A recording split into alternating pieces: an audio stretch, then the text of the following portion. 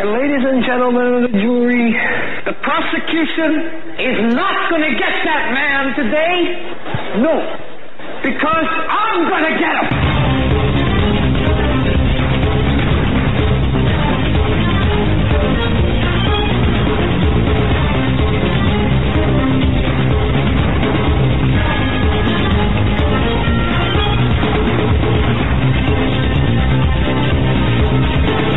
Ladies and gentlemen, to this edition of the Hagmann and the Hagmann Report. Doug Hagmann at the helm.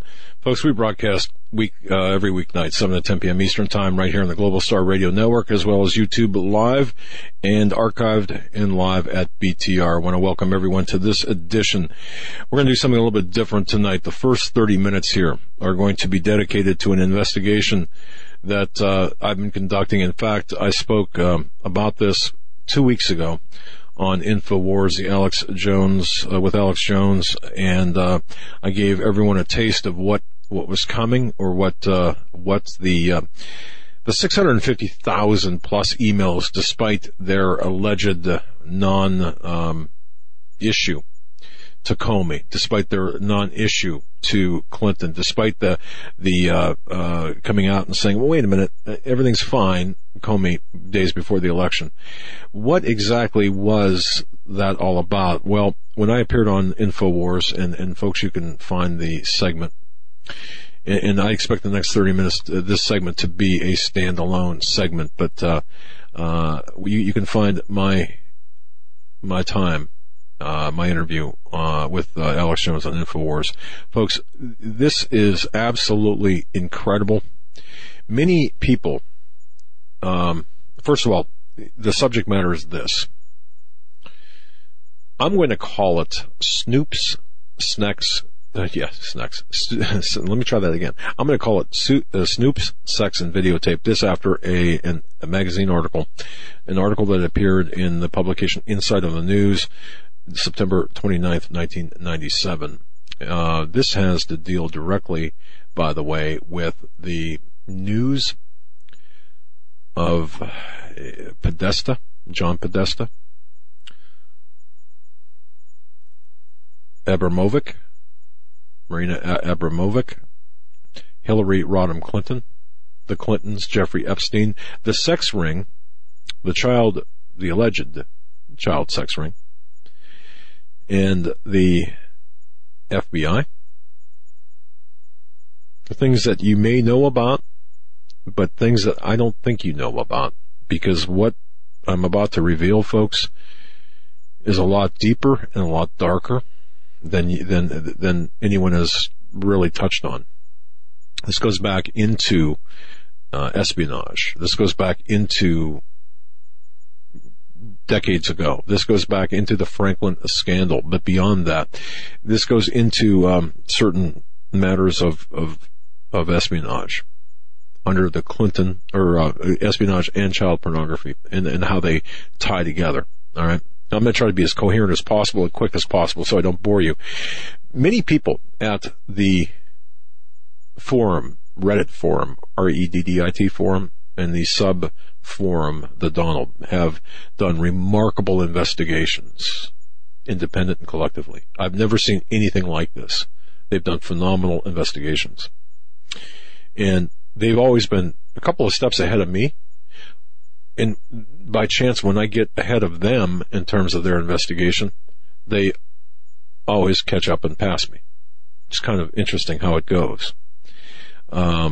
Very good investigators, and also researchers, citizen researchers, the Pettibone sisters, fantastic researchers. Hats off to them. The citizen researchers at 4chan, the number 4 and then CHAN.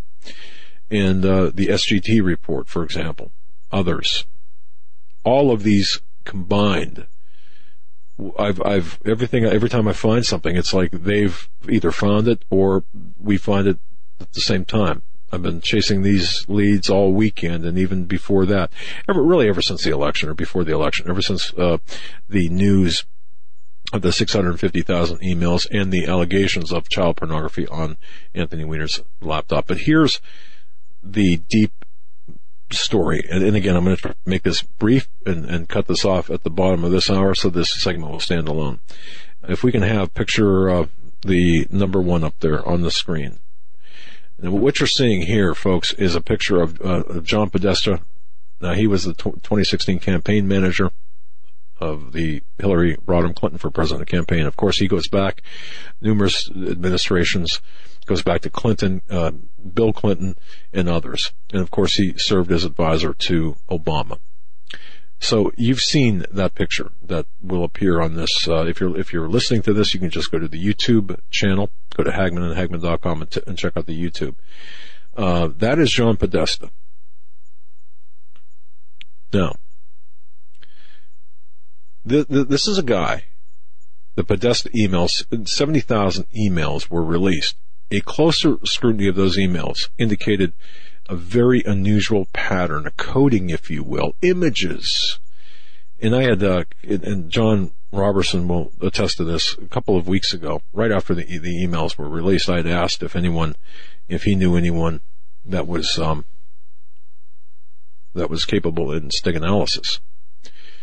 What stig analysis is the analysis of images that are encoded. In other words, images within images, not picture-in-picture kind of thing, or not even, you look at this weird picture, what do you see? No. This is a highly sophisticated encryption where images are covered by other images, but you need a key to unlock that image within the image. I don't know if I made sense, but you can look it up. It's called steganography and stig analysis. And we were looking at this because the image sizes appear to be too large for the images, if that makes sense. Even a high definition image. But anyway, this goes back to John Podesta. As you see on the screen, that's John Podesta with Hillary Clinton. So this is who we're talking about. This is at the center of the investigation, along with Anthony Weiner, Bill Clinton, Hillary Clinton, and others. Now, everything I'm saying here is either my opinion, my professional opinion. I am making no accusations. Let me be perfectly clear. I am making absolutely no accusations of any kind of misconduct. However, I want everyone to look at the evidence. This is evidence that I've been following. And others as well. Again, hats off to the people at Reddit, the citizen investigators at Reddit, 4chan, people like the Pettibone sisters, Brittany and Nicole, just tremendous investigative researchers. SGD Report, Sean at SGD Report, and others.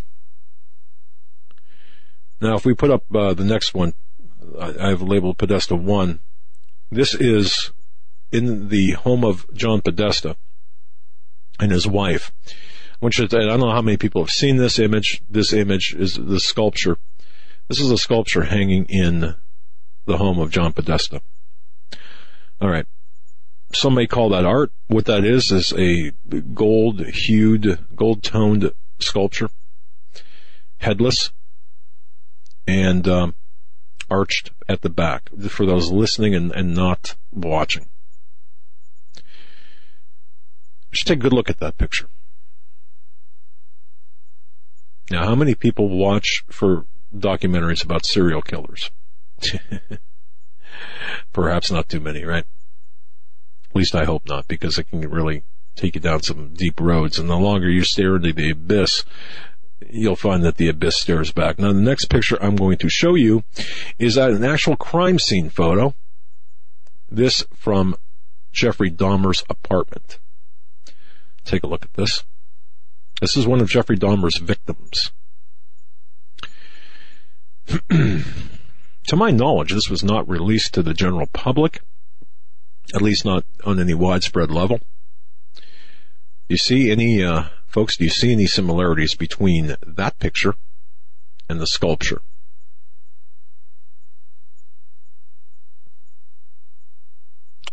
Take a look at it. See, Jeffrey Dahmer was a cannibal. He was involved in satanic ritual abuse and Satanism. If you listen to Russ Dizdar, of course, you'll know what I'm talking about. compare that to the sculpture in the Podesta household.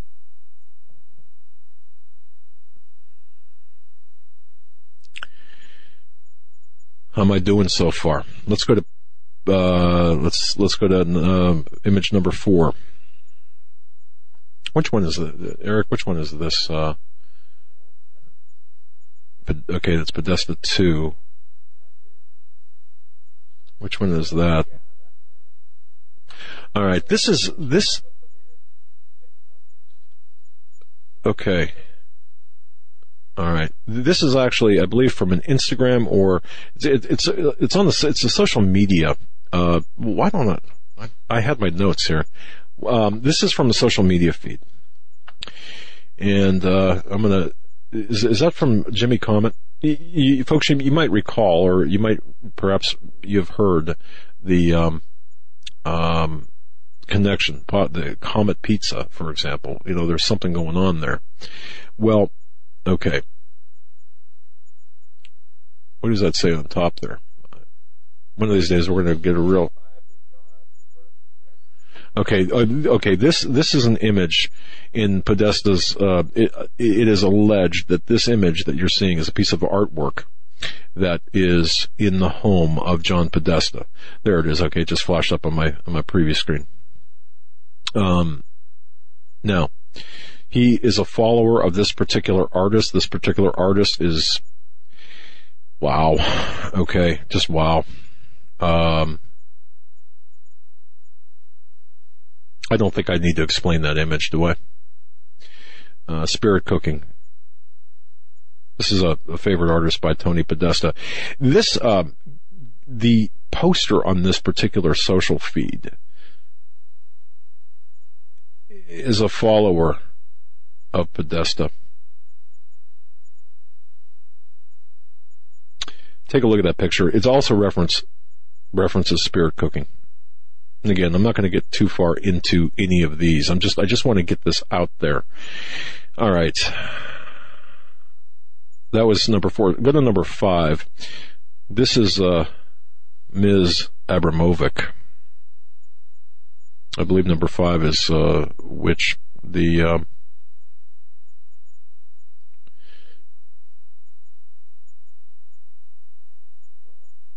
okay. Yeah, take a good hard look at this picture. This is a taste of Spirit Cooking, at least according to the emails and according to the investigation. How would you like to be invited to that party? Folks, if you're listening to this and you can't see this, what this is showing is called art. This is a picture of a semi-submerged body in a red liquid and people eating, shall we say, from the submerged body in the surrounding area. And there's a red liquid, of course, there, you know, suggestive of blood. Well, all right. I'm going to toss another picture out there. This will be image 6, as I have labeled. Yeah, and by the way, that last image was with the artist Marina Abramovic, proudly being a part of this Spirit Cooking. And of course, understand, this is the kind of stuff, you know, you laugh at the Bohemian Grove stuff. Oh, it's just a conspiracy crap. You laugh at the perversity, perhaps, of the leaders in our country. Folks, when I was on Alex Jones, I said, you don't even know. I mean, folks, you don't know the perversion. I can't even show you some of this stuff. And I can't show some of this stuff even here. This is tame. All right, we're going to go through these real quick. Photo 6, image 6. Yeah. Okay, so that's the one with, yeah. This was on a social networking feed that is tied to the owner of Comet Pizza, allegedly, followed by Podesta, allegedly also part of the Abramovic crowd, the artists, you know, within the DC power circles. Take a look at that picture. The reason it's blacked out is because that is a child. That is Sex with a Child. Posted by Jimmy Comet. More on him in just a moment. I really want everyone to take a look at these images. If you're listening, you can stay listening on the whatever platform you're listening on, but go back to this particular video and check out these images. And again, my great thanks to the people at Reddit, 4chan, the Pettibone sisters. They captured many of these. We were capturing a lot of these in real time, and they were wiping them out, making their accounts private. All right, number 7. This is on the wall at Comet Pizza, allegedly. I can't even read what's on the left-hand side of this picture. It's a reference to a sex act, and then amen.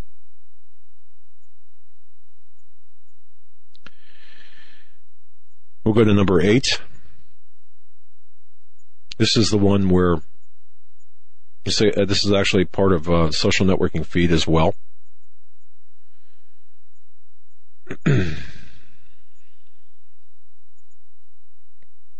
This for those listening, this is a young child with their arms taped to the table. Notice what's in back. Ping pong table. Go to number 9. I don't even know if I want to even explain number 9. Number 9, well, for those people listening, of course, it is allegedly a doll, although it represents a child, and on the child for sale. You look at the right-hand side of the image for the comments made by the poster and by those who commented on it. German baby, $1,200. And again, you might say, well, that doesn't prove anything. Okay, I understand it. Get the hell out of your bubble, okay? And get rid of your normalcy bias. Understand the perversity here is so great, in my estimation, in my view, that I don't believe there is going to be a legitimate news source. When I say mainstream news source, legitimate news, mainstream news source that would touch this information with a 10-foot pole. But there's more. Some more artwork, what's labeled as artwork, image 10. If you'll notice, there are young people with their faces painted. Those people who understand this kind of stuff will identify this as associated with an OTO ritual, a secret society ritual involving young children. You go to the next one, number 11. Image 11. This is a picture of a young girl with making a reference to pizza. Many people have said. By the way, the pictures you're seeing here were on the social networking feeds of people associated with Podesta, referenced with Podesta in the emails that were released, and others. These are the same people who are inside the circles of power in Washington, D.C. The next one is a young girl with reference to pizza. You can see it, you can read it. Basically, it's kind of John Benet Ramsey-esque, and the bottom is cut off there, but there's a reference to, I just want my pizza, basically. And if you understand what pizza is with reference to child sex, you'll understand the nature of this picture. Again, to those uninitiated, it looks like a young girl just standing there. It's anything but. The next picture is extremely disturbing. It's done by an artist that's liked by all of these power brokers and social networking. If you take a look at it, it is a picture or is a representation of a sex act with a young child. This is a painting on a handkerchief. Now, you'll remember that one of the Podesta emails referenced a handkerchief. Some might say a towel. Okay, fine. But I do suspect that it's probably a handkerchief represented in that painting. And if you look closely at the painting, you'll see what would suggest some sort of dissociative identity disorder being represented in that painting. The next one is a chamber. I want everyone to take a look at this chamber. This was posted on the social networking feed, commented on. Again, this is associated with the Podesta Comet Pizza, Comet Ping Pong, whatever you want to call it, in that entire venue.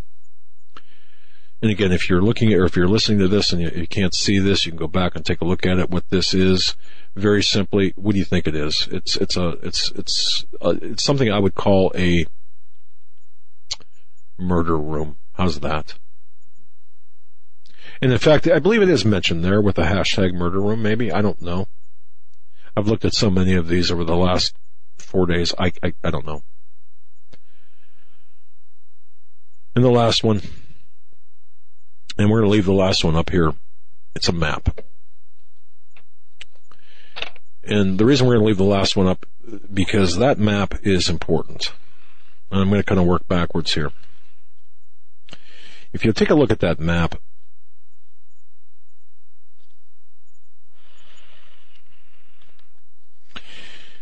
these are locations in Washington, D.C., in and around Comet Ping Pong, Comet Pizza, whatever you want to call it, and other, shall we say, other properties. They all have ties, similar ownership, and similar interests to child concerns, even, if you can believe this, even to concerns that allegedly protect children. Yes, those watching, ostensibly those watching the watchers of the pedophiles could very well be on the inside. Just leave that map up if you don't mind. We're just going to leave that map up, and I'll comment on that later. But how this all came about, folks, very simply is this, just to kind of recap this. You know, the hearings in Benghazi, Hillary Clinton, what difference does it make? That revealed the existence of an external server. We can call that email gate, I suppose. And through that, the investigation there drilled down, and all of a sudden we find out that she's got a server, here, and a server in her bathroom, and a server in at Platte River Networks and such. And then the gentleman in charge of the server gets on Reddit asking for advice how to delete stuff, and long story short, an investigation is conducted. Well, that leads to Comey opening an investigation and then shutting it and then reopening it when a parallel investigation on Anthony Weiner's laptop. Anthony Weiner, of course, is the disgraced congressperson from New York. Suddenly, they find 650,000 plus emails on his laptop. And Anthony Weiner, of course, is the husband of Huma Abedin, who's the body close, or the closest body, shall we say, or the special friend, whatever you want to call her, to Hillary Diane Rodham, the witch Clinton. Of course, whose campaign chairman is John Podesta, whose 70,000 emails were leaked before the known existence of the server. The 70,000 emails were incrementally released beginning October 3rd, and that's what started everything. And when people began investigating the emails of Podesta, they began to realize, wait a minute, there's so many references to pizza, pasta, hot dogs, ice cream, weird things, and that, you can maybe explain it, but then no, not really. And the people at Reddit and 4chan got a hold of it. And again, the Pettibone sisters, fantastic investigative research done. And soon, things were being exposed. So there are connections between the power brokers and the owner of, allegedly now, and the owners of Comet Ping Pong, which is James Alefantis. Many of the images you saw there came from the social feed. James Alefantis is the owner of Comet Ping Pong. He is the romantic partner of former CTR director David Brock. You know David Brock in the power circles of D.C. Hillary Clinton, of course, and Alefantis Elefantis had fundraisers for Hillary Clinton at Comet Ping Pong. As a matter of fact, Comet Ping Pong also hosted a phone bank for Barack Hussein Obama. There are photographs of a photo of Elefantis posting showing Obama playing ping pong with the young boy at Comet Ping Pong, allegedly. Obama has been identified in the WikiLeaks Podesta dump as having held phone banks at Comet Ping Pong's location. Elefantis is also listed in the White House record as having visited the White House a few times. And George Soros is even involved. Can't forget him with this pizza place. He is listed as a major donor to the American Bridge 21st Century PAC, and the PAC is on record with the FEC as having made several donations to Comet Ping Pong, about 33 grand worth. Now, Marina Abramovic, Elefantis appears to have some form of relationship to spirit cooking artist Marina Abramovic, as references her in his Instagram. You saw some of the social networking feed there and some of the images. And of course, there's actually a photo of Elefantis posing. Elefantis actually posted a photo of Tony Podesta's house and the sculpture, which you saw, of course, and the Dahmer connection. Folks, we're going to have more on this.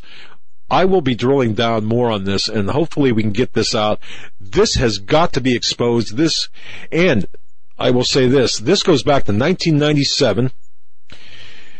Do you remember AIPAC? Do you remember well, I'll tell you what, on the other side, I'm going to be getting into this, but understand that this goes back to the Asian Pacific nations and providing underage boys as prostitutes to visiting dignitaries. Folks, you're listening to the Hagmann and Hagmann Report. Subscribe to our channel, please. Follow us and keep up on our investigative research.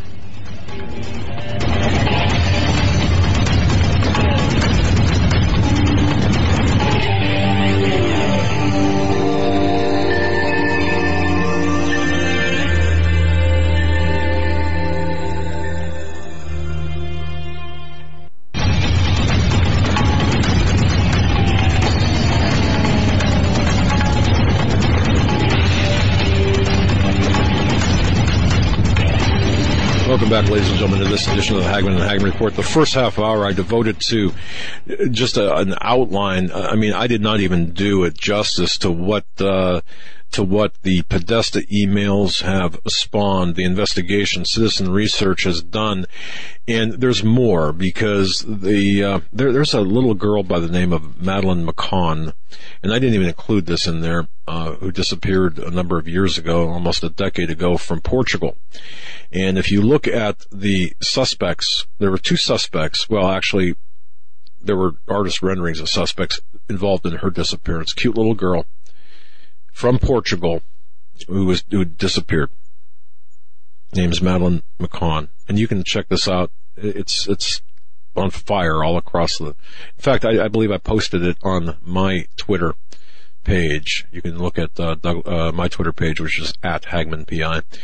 It's just a couple of postings down, but if you all I would like you to do is take a look at the artist drawings of the two individuals who were suspected in that kidnapping and disappearance of Madeleine McCann from Portugal. And take a look at the suspect drawings, the renderings. Here's what you're going to see. You're going to see an uncanny, almost photographic match to John and Tony Podesta. Now, this disappearance took place in Portugal. Now, I did not draw this. I'm not the source of this. Rumors are going around that, hey, look at this. And I have to say, it's a perfect match. What does that mean? Look, I don't know. All I can tell you is the citizen researchers have said that Anonymous came out and said, hey, wait a minute. I think we have verification that the Podesta brothers were in Portugal at the time. How do they know that? I don't know. I'm not saying anything of the sort. I'm just saying what was on social networking feed. All I would urge you to do is search pictures, Madeleine McCann, disappearance, and suspects. I didn't put it up here because I don't have the time. We're going to take this. We're going to do something a little bit differently. I'm honored to have with me right now.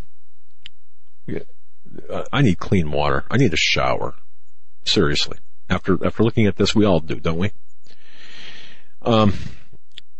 Many of you know that of course, I've got my share of health problems, and I've got my share of, my hours are just horrible. But anyway, I found something that, JD actually, turned me on to this. And, if you go to Water by Sydney, Water by Sydney. Let me try this again. See what happens when your mind is like into this? Water by Cindy. Like Cindy? Water by Cindy.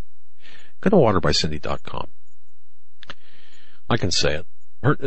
This lady's name is Cindy Geddes. She's got just a wonderful way to treat our water and make us healthier. She's got a system that I want to talk to her about this. And I'm so proud to have her now as a sponsor of our show. And but before I brought her on, before I even committed to that, I wanted to find out what this system was all about. So I asked her to send me a system, and she did. And I use this system to treat my water. And I've had phenomenal results. And I can't even do justice by telling you. I can do justice by telling you the results I've had, and I will. But I can't do justice about the system until I bring Cindy Geddes on. Water by Cindy. Cindy, thanks for joining us tonight. Thank you, Doug. I appreciate it. Look forward to telling everybody. Well, Cindy, here's the thing. We have tough times coming up, and we offer solutions. Many people it's easy to say, it's easy to talk about problems, right? So we have solutions. And one of the solutions I found specifically with regard to water, clean water and health is, you had your water system. And I'm going to let you introduce yourself and your system because I want the listeners to know what you do specifically, so I don't mispronounce words and get call you Sydney again. I'm going to call you Cindy. Just let you go and kind of explain what you have and just introduce yourself and your product because this is so cool, folks. Take a listen to this. Cindy, go ahead. Yeah. Thank you very much. Yes, I sort of fell into this. I have done in the past health benefits and things to be able to help people, alternative health insurance and things like that. But I truly feel, Doug, that this will be the next must-to-have appliance in every kitchen, not only in this country, but in the world. Our product is called Kangen water, and it's the better choice for hydration. So what it is, it's an ionized pH balanced water, and it's filled with minerals such as magnesium, calcium, and potassium. Now, Enagic has been around since 1974, and that is the name of the company. So Enagic is the company, and the product is Kangen water. Now, it's a privately held company, and they're a OEM company, which means original equipment manufacturer. Now, what I mean by that... about that. Yeah, sure. Go ahead. Yeah, sure. That's important, too. Go ahead. It is, because they do everything from the research and development to the manufacturing, to the sales, to the support, and to the warranty. So they're the top industry leader. They've won many awards. And so they manufacture high-quality water technology equipment.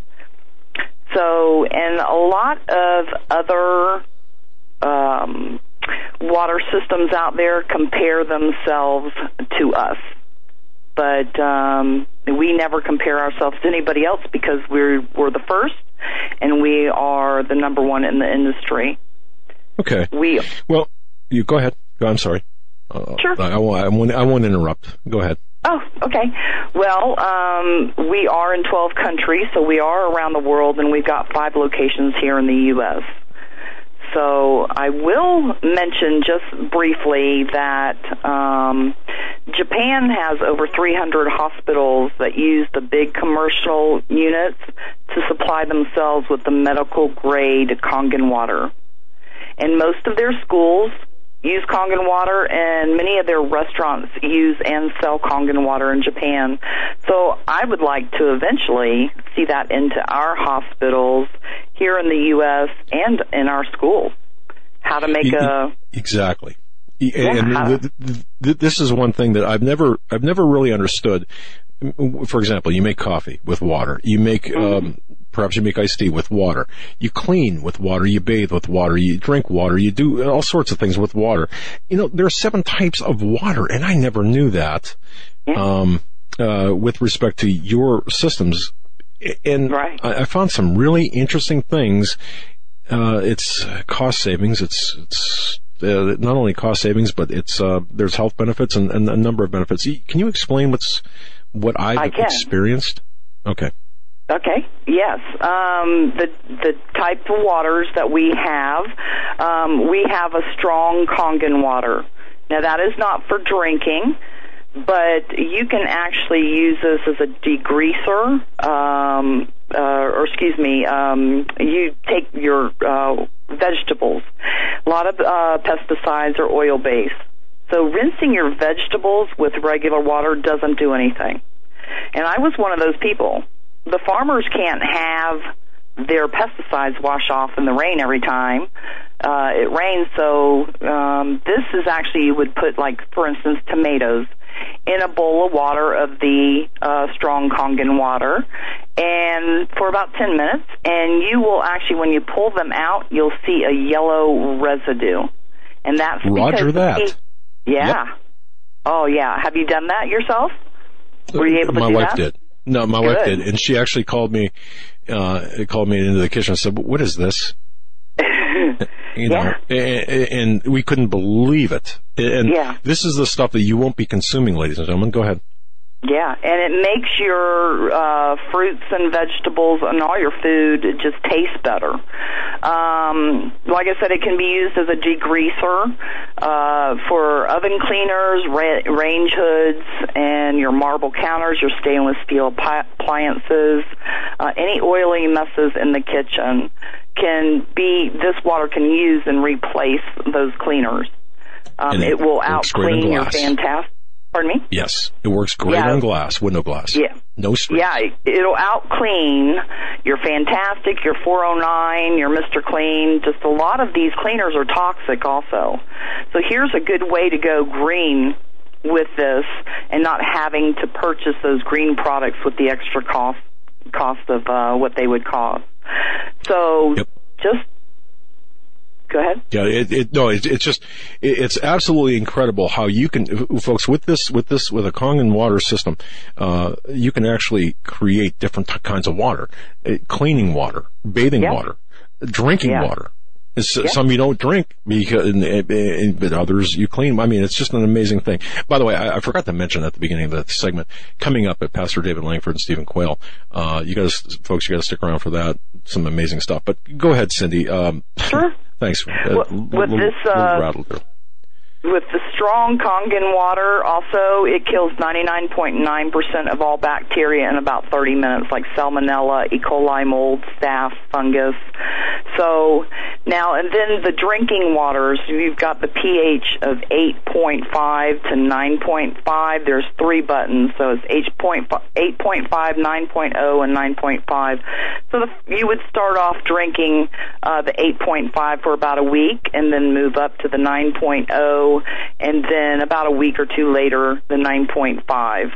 Now, I will tell you, Doug, there are some side effects to Kangen water, but very minor. Number one, it hydrates your brain in about 30 seconds, and that's because of the microcellular clusters. So it goes all over the body and hydrates your body right away. And then next, you're going to sleep better. The reason why is because the water hydrates your brain and creates melatonin. Melatonin helps you sleep. And then next you're going to detox, which means you'll possibly go to the bathroom a little more, but it starts to clean the body. And then also the last thing is you will also start getting more energy.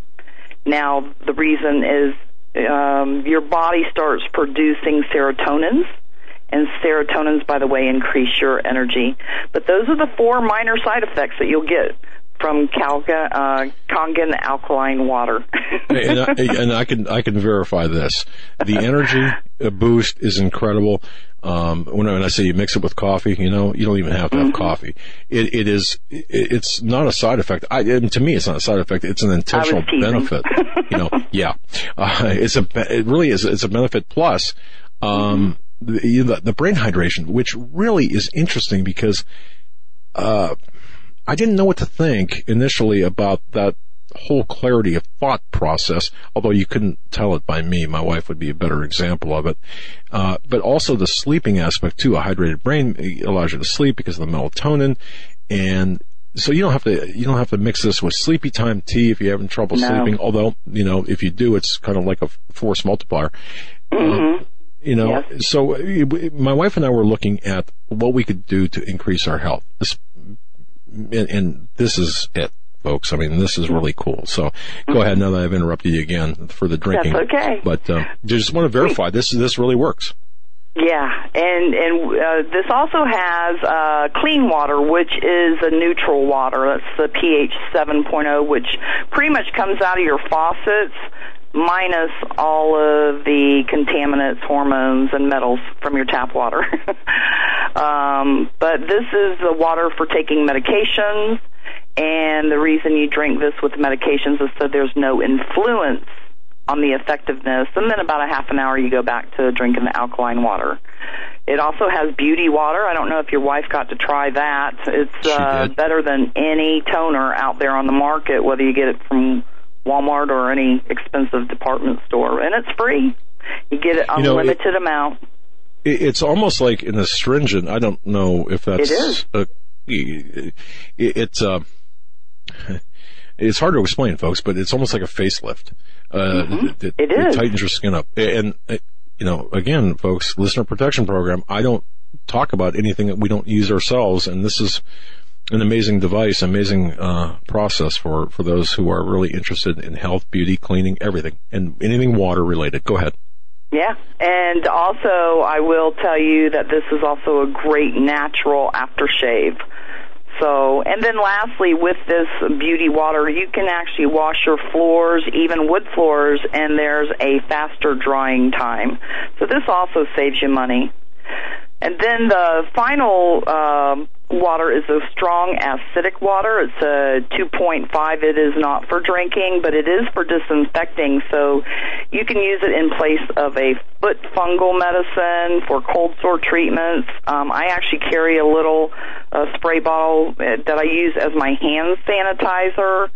You can put it on your skin for eczema or psoriasis, and there's many dentists out there that use this machine to sterilize their tools for their practice, and they use the water for the treatment of periodontal disease, and it also is great for stop bleeding. So I use this for mouthwash and always rinse with the regular water after I have gargled and used it, and that's the clean water. So, but it tightens the teeth, and they've documented that in some cases the 2.5 can reverse the periodontal disease. So again, very money saving and good for your health. I never thought that would be plain water would be would replace mouthwash. And when I had a dentist appointment just to check up, and this is right after I got your system, and I had asked the dentist. I said, look, this is what I'm doing. I explained what I'm doing. And because he's a big proponent of the mouthwash, and he said, "Oh yeah, I've read about this," and he checked and he said, "Yeah, everything looks really, really good." So I can verify that, so I've been using that as a mouthwash myself. So health benefits. I'm going to give you just a quick brief of what, one glass of Kangen water is 16 times powerful than vitamin C. One glass of Kangen water is 8 times more powerful than green tea. So most people use green tea as an antioxidant. And then 1 glass of Kangen water is 4 times powerful than cod liver oil. Yuck. But then 1 glass, yeah, that was an old remedy. But 1 glass of Kangen water is like eating 4 pounds of fruits and vegetables, so it's very healthy for you. I will tell you, pardon me? And less filling. Yes. 4 pounds. Yes, you can drink this water and not feel bloated, and that's because it doesn't have the acidic components that regular water has. Let me tell you, bottled water, a lot of people are like, oh, well, I just drink bottled water. Well, let me tell you, bottled water is not a good thing in reality because with a lot of the acidic levels, that ages us. And then the plastic bottle that the water is packaged in contains a chemical called BPA, and they are proven to be hazardous to human health, in other words, poisonous.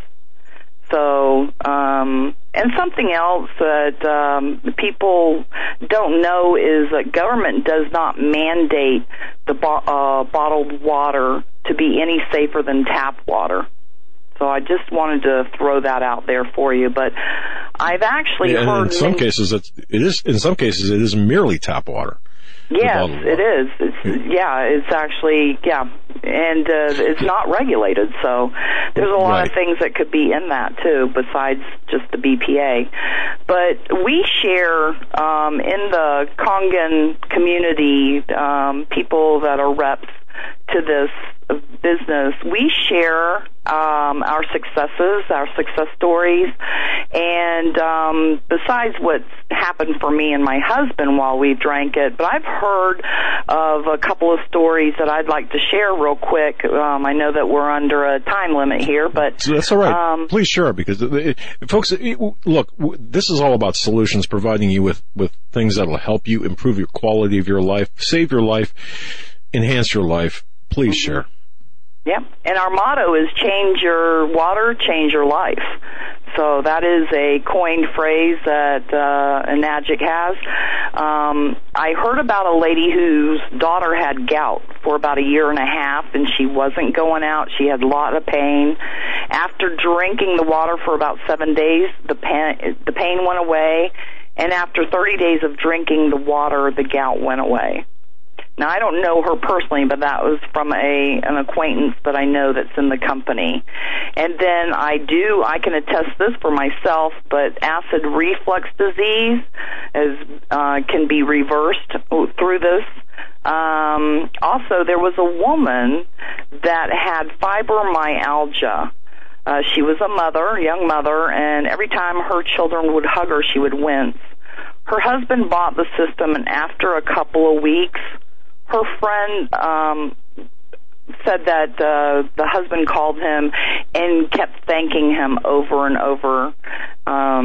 She was not having the symptoms anymore. She was actually out playing tennis again, and the husband was he was beside himself, saying that, he was very thankful for the Kangen water, that she is back to herself again. And I have heard about diabetes being reversed. This does help in weight loss, high blood pressure going away, along with high cholesterol problems being resolved, and then living more manageable lives with arthritis, colitis, carpal tunnel syndrome, and just bettering colon health. So the doctor that created the colonoscopies, he recommends any of his patients, whether they've got the problems or beforehand or after, he highly recommends this because it helps the colon so much and makes things work a lot better. So, the cost effectiveness of this, just with all the things that we've said, and bettering your health for one, being able to go green without the cost of or the expense of green cleaners, there's just so many things. Getting rid of having to pay for bottled water anymore, or to I mean, we're supposed to be caretakers of the earth, first of all. So just being able to get rid of having the plastic bottles throw away. Let me ask you this. Do you know how many plastic bottles the U.S. throws away each year? No. The U.S. goes through about 50 billion, that's B, water bottles a year, and most of those plastic containers are not recyclable. So just a couple of people using this, and there's a lot more than a couple, but what I'm saying is just a couple of people, it changes immensely. There's just, I mean, billions of water bottles. That's just ridiculous. We're supposed to be the caretakers of the world, and that's not really helping at all. So, but yeah, man, no more crazy. having expenses of cleaners or having to, go and get expensive toners or floor cleaners. I mean, just every aspect of your life can be changed with this one machine. I got to tell you, I was pretty. I really didn't think by changing the pH of the water it was going to mean it. I really didn't think this was going to be right. I mean, I didn't think it was going to work.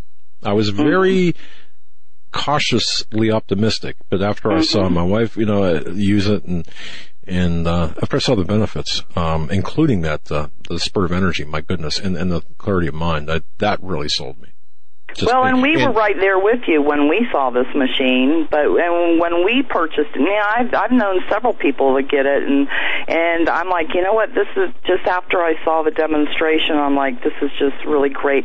And people can go to my website at www.waterbycindy, and they can see all kinds of videos, and they can see a presentation about the alkalinity of the water and things like that. But my husband, I've been married to him for 26 years now, and the first week that we had, we were sleeping, he was running. It was almost like he was riding a bike or running a marathon in bed, and we found out he had restless leg syndrome.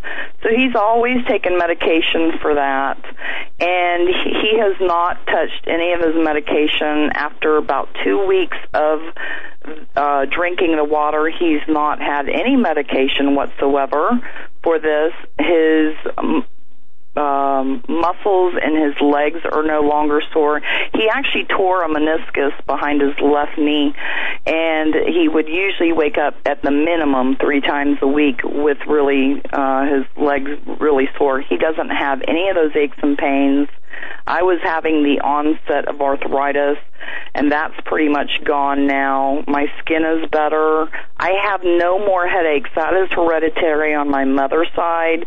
She used to have wicked migraines, but I used to just get the headaches, and I no longer have headaches. Even when I'm hungry, I don't get those headaches.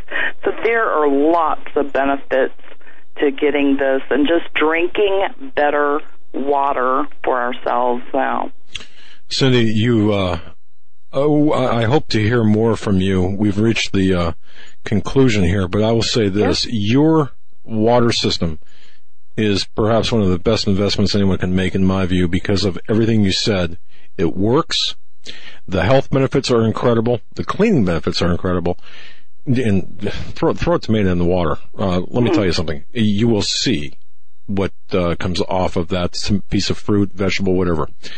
Cindy, thank you so much. Waterbycindy.com, waterbycindy.com. And certainly you accept emails for questions and such, right? Yes, I do. And all my contact information is right there on my website. I look forward to answering any questions for anybody.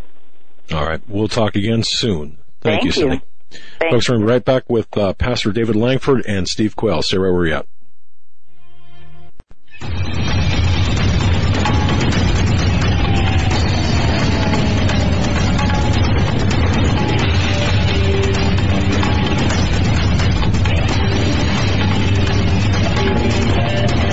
Welcome back, ladies and gentlemen, to this edition of the Hagmann and Hagmann Report. Doug Hagmann, our very special guest coming right up, is Pastor David Lankford, the voice of evangelism.com. Steve Quayle from stevequayle.com as well. if you go to HagmannReport.com and you can read, or go to SteveQuayle.com, it's linked off of SteveQuayle.com, you can read what I wrote earlier today. Steve and I spoke earlier today. Pastor Lankford, Steve and I spoke at different times. With the election, with the triumph of Donald Trump, have we not been given a reprieve? Conservative Christians believe so, at least the majority of them. Some still say, well, I wouldn't vote for Donald Trump. I certainly don't, no, I couldn't in good conscience vote for Donald Trump. Then, you're casting your vote for Hillary Clinton, as we had talked about many times going up to the election. And what does that mean? Because if you don't vote for Trump, and if you throw your vote away or you don't vote, then you're part of the problem. I'm sorry to say, we have to play the deck of cards that we have been dealt. If you don't play the cards you've been dealt, then what are you going to do? Walk away from the game? You're not going to play. You're not going to be a soldier in the game. You're not going to be a player in the game. You're not going to fight the battle in which we need to engage. That's right. So you got to work with what you got. So that means either you voted for Trump and we have a reprieve, or if you're a numbskull, you sat out or you threw your vote away. A numbskull, in my view now. I've got a worse name for you, actually contributing to the problem, especially if you're a conservative Christian and you're awake and aware and you threw your vote away or didn't vote at all, then in my view, you're part of the problem and certainly not part of the solution.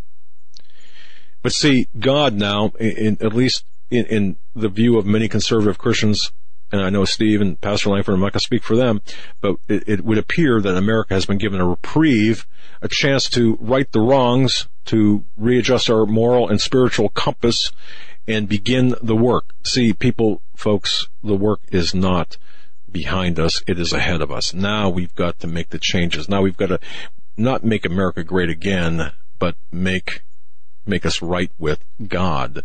That's what we've got to do. That's the work ahead of us. Under Clinton, do you think that would have happened? I don't think so. We can argue that all day long, but the fact is there's a Trump victory. There appears to be perhaps a reprieve, and we need to take advantage of that. If we squander this opportunity, I don't believe there are going to be any more. Can we change prophecy? Absolutely not. Can we delay it? Yes. Is it worth another day of joy with your children and your grandchildren? I say it is. Is it worth a day when you can save souls, bring souls to Jesus? I believe it is. And if you don't, well, then what do you do? To me, that's just a sham. I mean, you're nothing more than a sham. And shame on you for contributing to the problem. Now this is me speaking. I just want to add one thing before we go any further, folks. There was the first half hour of this program I dedicated to the perversity that's out there on social media. Now look, folks, you're going to see, and I guarantee this, you're going to see a huge blowback from this. When I was on with Alex Jones, I'm not going to get into it. I'm not going to get into it. But you're going to see a huge blowback, and you're going to see attempts to marginalize, to take down, to say, oh, this is a bunch of BS, this is orchestrated, this is manufactured. I'm sorry, folks, to tell you that the evidence in totality is there. And look, 30 years as an investigator, I've never seen anything like this. You can check the evidence that has been laid out in various forums by civilian investigators. Take a look at the evidence. Take a look at the documentation. Take a look at what they have uncovered, if you don't want to believe me. But for heaven's sake, and I mean that, believe it, because it's real. All right? But expect that anyone who speaks about this, sends social networking about this, post to a forum about this, you can expect the gates of hell to be unleashed and you to be marginalized. So be prepared when you talk about this, when you say that this exists, this perversity exists, when you say, look, there's evidence here, there's documentation here. Be prepared to have you, just brace for impact. That's all I've got to tell you, because it is coming. I guarantee you it is coming. This is the stuff people get killed over. Trust me when I tell you that. Without any further ado, now that I've got my blood pressure up, Pastor David Lankford from the voiceofelvangelism.com, the America's pastor, in my view, and certainly our pastor here at the Hagmann and Hagmann Report, and Steve Quayle from stevequayle.com. Steve, I'm going to kick it off to you. Let's rock. Well, I think, Doug, that the indignancy that should be absolutely voice throughout the land at the open pedophilia, the open slaughter of children, the open sacrifice of children, the open cannibalization, all of the little illustrations out there that are so obscene, yet people are sanctimonious. And I know people that I've broken off fellowship with, I'm just going to say this, we won't go into names, that I will never speak to again. They'll complain about this or the trivials, but they absolutely will not believe what God has revealed. Now, I'm on record, and David and I are going to talk about this stuff tonight, but I want to share something.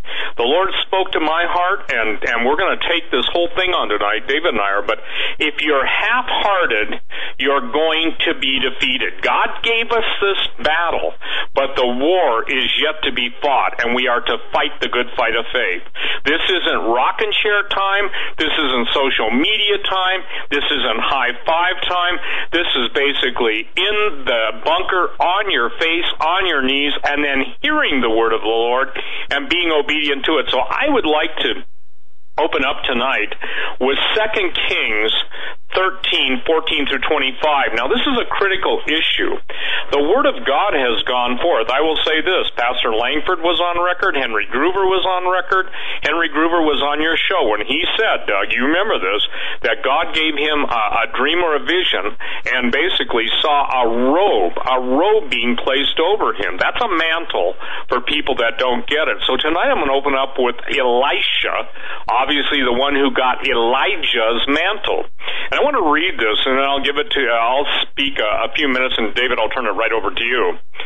Excuse me. Now, Elisha was fallen sick of his sickness. This is 2 Kings 13, 14 through 25.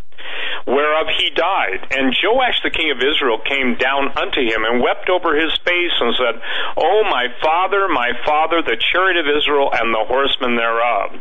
And Elisha said unto him, Take bow and arrows. And he took unto him bow and arrows. And he said to the king of Israel, Put thine hand upon the bow. And he put his hand upon it. And Elisha put his hands upon the king's hands. And he said, Open the window eastward. And he opened it. Then Elisha said, Shoot. And he shot. And he said, The arrow of the Lord's deliverance and the arrow of the deliverance from Syria. For thou shalt smite the Syrians in Aphek till thou have consumed them. And Elisha then said, I'm just filling that in. And Elisha said, Take the arrows. And he took them. And he said unto the king of Israel, Smite upon the ground. And he smote thrice and stayed. In other words, Elisha told him to do a specific act. And the man of God was wroth with him and said, Thou should have smitten 5 or 6 times. Then thou hadst smitten Syria till thou had consumed it. Whereas now thou shalt smite Syria but thrice. And Elisha died, and they buried him. And ladies and gentlemen, then it says, and Elisha died and they buried him. And the bands of the Moabites invaded the land in the coming of the year. And it came to pass as they were burying men that, behold, they spied a band of men, and they cast a man into the sepulchre, a dead man. And Elisha's anointing was so great that the man came back to life. Now, why I believe, Doug and Pastor Lankford, God gave me this to open this show with, is because the king, even though the hand of God's most anointed prophet, at that time, he had double the anointing of Elijah. He had the victory. He looked to the king of Israel. He looked to the prophet of Israel. He was the king of Israel, and he understood that Elisha was the chariot of Israel and the horsemen thereof. In other words, Elisha's power was greater than all the hosts of hell and all the Syrian army. But look what happened. Even though he basically got a victory the 3 times of the Syrians, he was half-hearted. And basically, Doug and Pastor Lankford, I believe we are in the same category as Joash if we don't pound the ground 7 times. I've made it a point. If the Lord says something to me, I say it 7 times. It's kind of my retaliation, if you will, against this specific passage, that God help me not to be half-hearted. So here's the thing. the king saw the demonstration of the faith. He knew the anointing on Elisha. He knew the absolute power of Elisha, but then he didn't apply it to his position and became half-hearted. And Doug, this is what I think that you're talking about tonight and that David's going to talk tonight. We all say, Jesus loves me, this I know, that I pray we do, that are bought by the blood of the Lamb, and we declare our love for Jesus. I'm sorry, he declares his love for us, but where is the love back for Jesus? And I know David's going to get into that, but here's the deal. Half-heartedness leads to defeat. And what you brought up, the sickening nature of the pedophilia, I mean, ladies and gentlemen, as God is in his holy heaven on his throne, please understand what we're saying tonight, that you have abject cannibalism, child sacrifice, you have blood rituals, you have all of Hollywood pretty much, with exceptions, but I would guess 90 percentile, turned against Donald Trump, and because he's a law and order guy. God is going to expose this, Doug, beyond what even you know, what I know, what Pastor Lankford knows, because the sins of this nation are so grievous, but God's mercy, where sin did abound, God's grace did much more abound. So this is a call to war. This is a war cry. This is not a give up and sit on our laurels, rest on our laurels, and once again go back to sleep. And so I pray tonight, Doug and Pastor Lankford, that God just gives us the anointing to defeat the Syrians totally, and in this case, the enemies of the living God, the perverts in high places, the pedophiles, the cannibals, the wretched, vomitous nature of Hollywood. And I pray that God literally brings down Hollywood, brings it down hard, brings it down fast, because they are the ones that bewitch the whole earth, and all of the networks along with them. Go ahead, Pastor David. Thank you, Steve. Thank you, Doug, for allowing us to come on tonight and share the word of the Lord. As you both have very well presented your case tonight, this is definitely not the time to become apathetic or complacent. And regretfully, every time God gave Israel a victory, they would turn and become lethargic, became apathetic, became complacent, and then sin crept back in, and of course God allowed judgment to come upon Israel. But this has been a victory, and I keep saying I'm very cautiously optimistic. My optimism is very guarded. I am very careful. I sense in my spirit there is something out there waiting on us that's bigger than anything we've seen in quite some time. And I just feel in my spirit that we need, when this event takes place, I don't know what it is. I said it on the Jim Baker show. Steve will confirm it. There's something coming. And I sensed in my heart Saturday night that whatever this event is, we've got to keep our eyes on Jesus. This event will be a satanic event. It will be a distraction. It will bring doubt. It will bring fear and anxiety into the hearts of many. And this is why we have to keep our focus on the Lord. I don't know what this event will be. I don't know where it will be, when it will be, but I sense in my spirit there is a tremendous plot of the enemy. I've been listening to Obama. He's not going to leave the scene gracefully. He is going to foment. He is an emissary of hell. He's a child of hell. Everything he represents is hellish.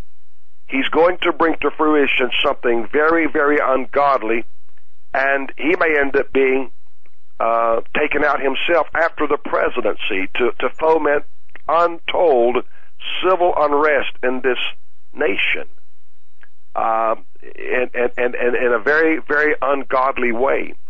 I've had on my heart, I want to share it tonight, where the Magi went to see Jesus. And I want to pick it up in Matthew 2 and 7.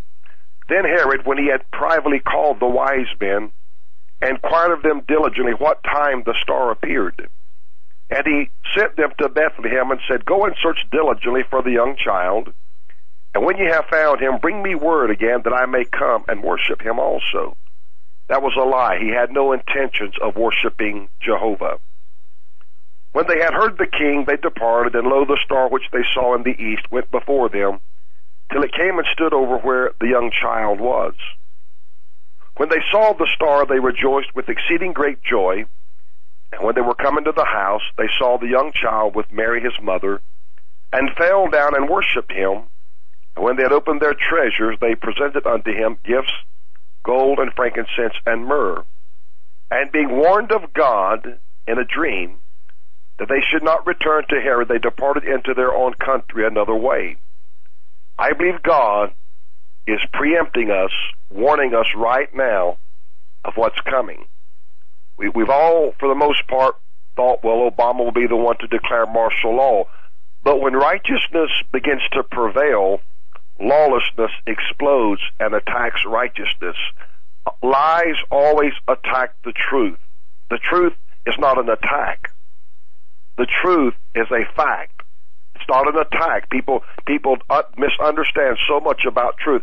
Truth is just that. It's just truth. It's like the justice, the scales and the blindfold on the woman. It's not supposed to see race, creed, color, anything of that nature.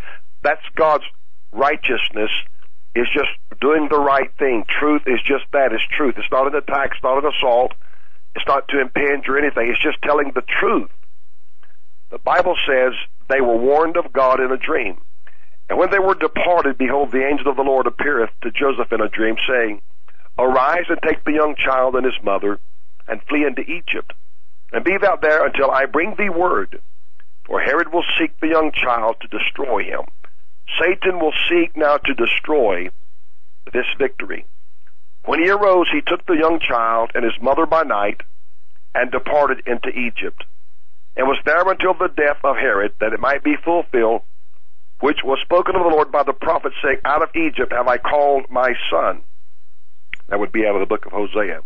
Then Herod, when he saw that he was mocked of the wise men, was exceeding wroth, and sent forth and slew all the children that were in Bethlehem, and in all the coast thereof, from 2 years old and under, according to the time which he had diligently inquired of the wise men. Then was fulfilled that which was spoken by Jeremiah the prophet, saying, In Ramah was there a voice heard, lamentation and weeping and great mourning. That these adjectives are describing what I see: lamentation, weeping, great mourning. Rachel weeping for her children, and would not be comforted, because they are not. Couldn't be comforted because all their children had been killed. But when Herod was dead, behold, an angel of the Lord appeareth in a dream to Joseph in Egypt, saying, Arise and take the young child and his mother, and go into the land of Israel, for they are dead which sought the young child's life. And he arose and took the young child and his mother, and came into the land of Israel. And when he had heard that Archelaus did reign in Judea, in the room of his father Herod, he was afraid to go thither. Notwithstanding, being warned of God in a dream, he turned aside into the parts of Galilee, and he came and dwelt in a city called Nazareth, that it might be fulfilled, which was spoken by the prophets, He shall be called a Nazarene. When Messiah was born, Satan wasted no time in creating havoc in the land. I want you to think about every mother, every home, every family that had a male child 2 years old or younger, according to the time which he had diligently inquired of the wise men. And they went there and they slew every one of those children. A lot of people are going to lose their lives because of the great divide in this nation. And as Steve and Doug have so well said, the battle is on. We always look at it too often in the natural, and we reason in our own human thoughts how we perceive this is going to come to fruition. I would be the first to tell you I thought it would be Obama that would declare martial law. And that scenario could still exist before the inauguration. But it could also be that when righteousness is exalted and they advocate, we're going to keep the laws, we're going to enforce the laws, we're going to do away with the sanctuary cities, we're going to enforce immigration, this act of righteousness oftentimes is what brings the great divide. Because Satan then rises up to stop the work and the hand of God. As long as the church is complacent, apathetic, indifferent, lukewarm, tepid, Satan doesn't fight. He doesn't have to, because he has the church in his own cradle. He's rocked the church asleep. And every time there's ever been a spiritual awakening in any nation, any country, whether it be the Welsh revival or whatever, all the great men, Wesley, Whitehead, all these men that God used, there was always great confrontation. Why? Because the standard of righteousness was lifted up. It's like the city in Japan, I forget the name of the city, when they put the American flag up in World War II. When God's standard is lifted up, that's Isaiah 59:19. When the enemy shall come in like a flood, the Spirit of the Lord shall lift up a standard against him. Satanism, demonic entities and powers have risen up in this nation mightily. And so God now is going to lift up a standard. And when that standard begins to be raised, the wickedness is measured by the standard of God's righteousness. And then when people are mirrored in that righteousness, they're going to see we have to do an all-out assault, because we're all going to be manifest for who we are. Because righteousness deems whether you're right or you're wrong. The scripture, Genesis 18:25, shall not the judge of all the earth do that which is right? When the righteous judge lifts up his standard, that's when the opposition is going to be made manifest. And that's why this is such a very dangerous, such a very tenuous hour, church. Everyone listening to me, this is a very, very dangerous hour. Even the politicians are saying in political transition, a nation is vulnerable to an attack or something of that nature, because it's a very weak link during that process. And I want to encourage you. I've made it a part of my life to start praying for Donald Trump and his protection.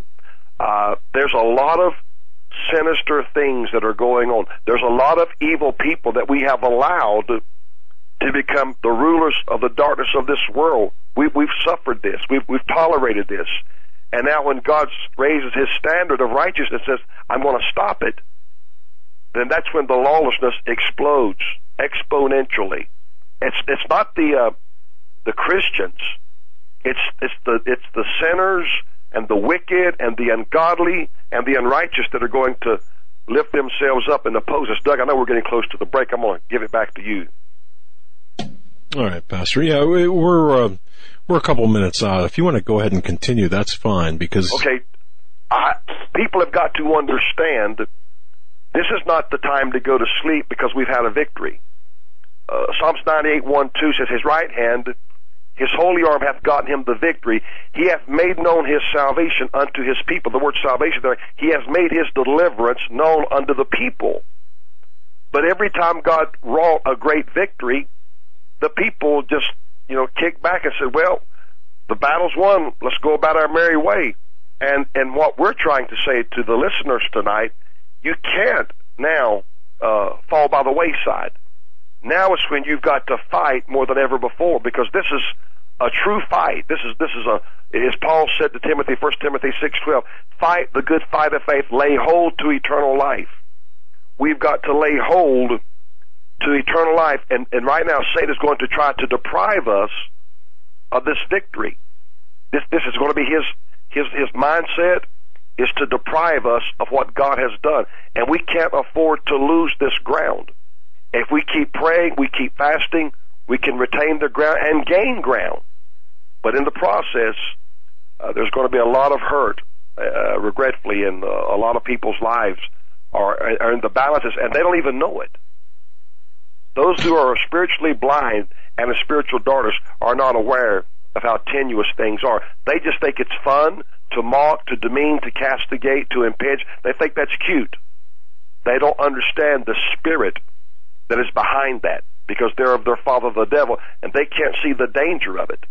But the danger is proliferating and proliferating exceedingly in this hour. I'm going to give it back to you, Doug. I don't want to run you know, Pastor, I mean, it seems like as I look as I look over the landscape of what's taking place, we have this this increasing, at least I feel, an increasing sense of peril. We're in a very perilous time. I believe we're in one of the most dangerous times in American history. And to see people walking around and not really understanding the gravity of the situation, the fact that, you know, you've got the Obama regime, the ideology, the globalists who have this death grip on power, they don't want to let go. So the scorched earth policy behind it, it's just, to me, it's incredible. Folks, you're listening to Pastor David Lankford, thevoiceofevangelism.com. Go there, thevoiceofevangelism.com. There, check out his books. Revelation 13 Revealed, an incredible resource about the end of days. And, of course, stevequayle.com. I was talking to him earlier today. Two things about that. Empire Beneath the Ice. If you haven't read that, oh, man, that's more relevant today than ever before. Empire Beneath the Ice. And True Legends, the Unholy Sea. Folks, check it out. And by the way, all the books, DVDs, make great Christmas gifts. We're right back with Pastor David Lankford, thevoiceofevangelism.com, Steve Quayle from stevequayle.com. Stay right where you're at.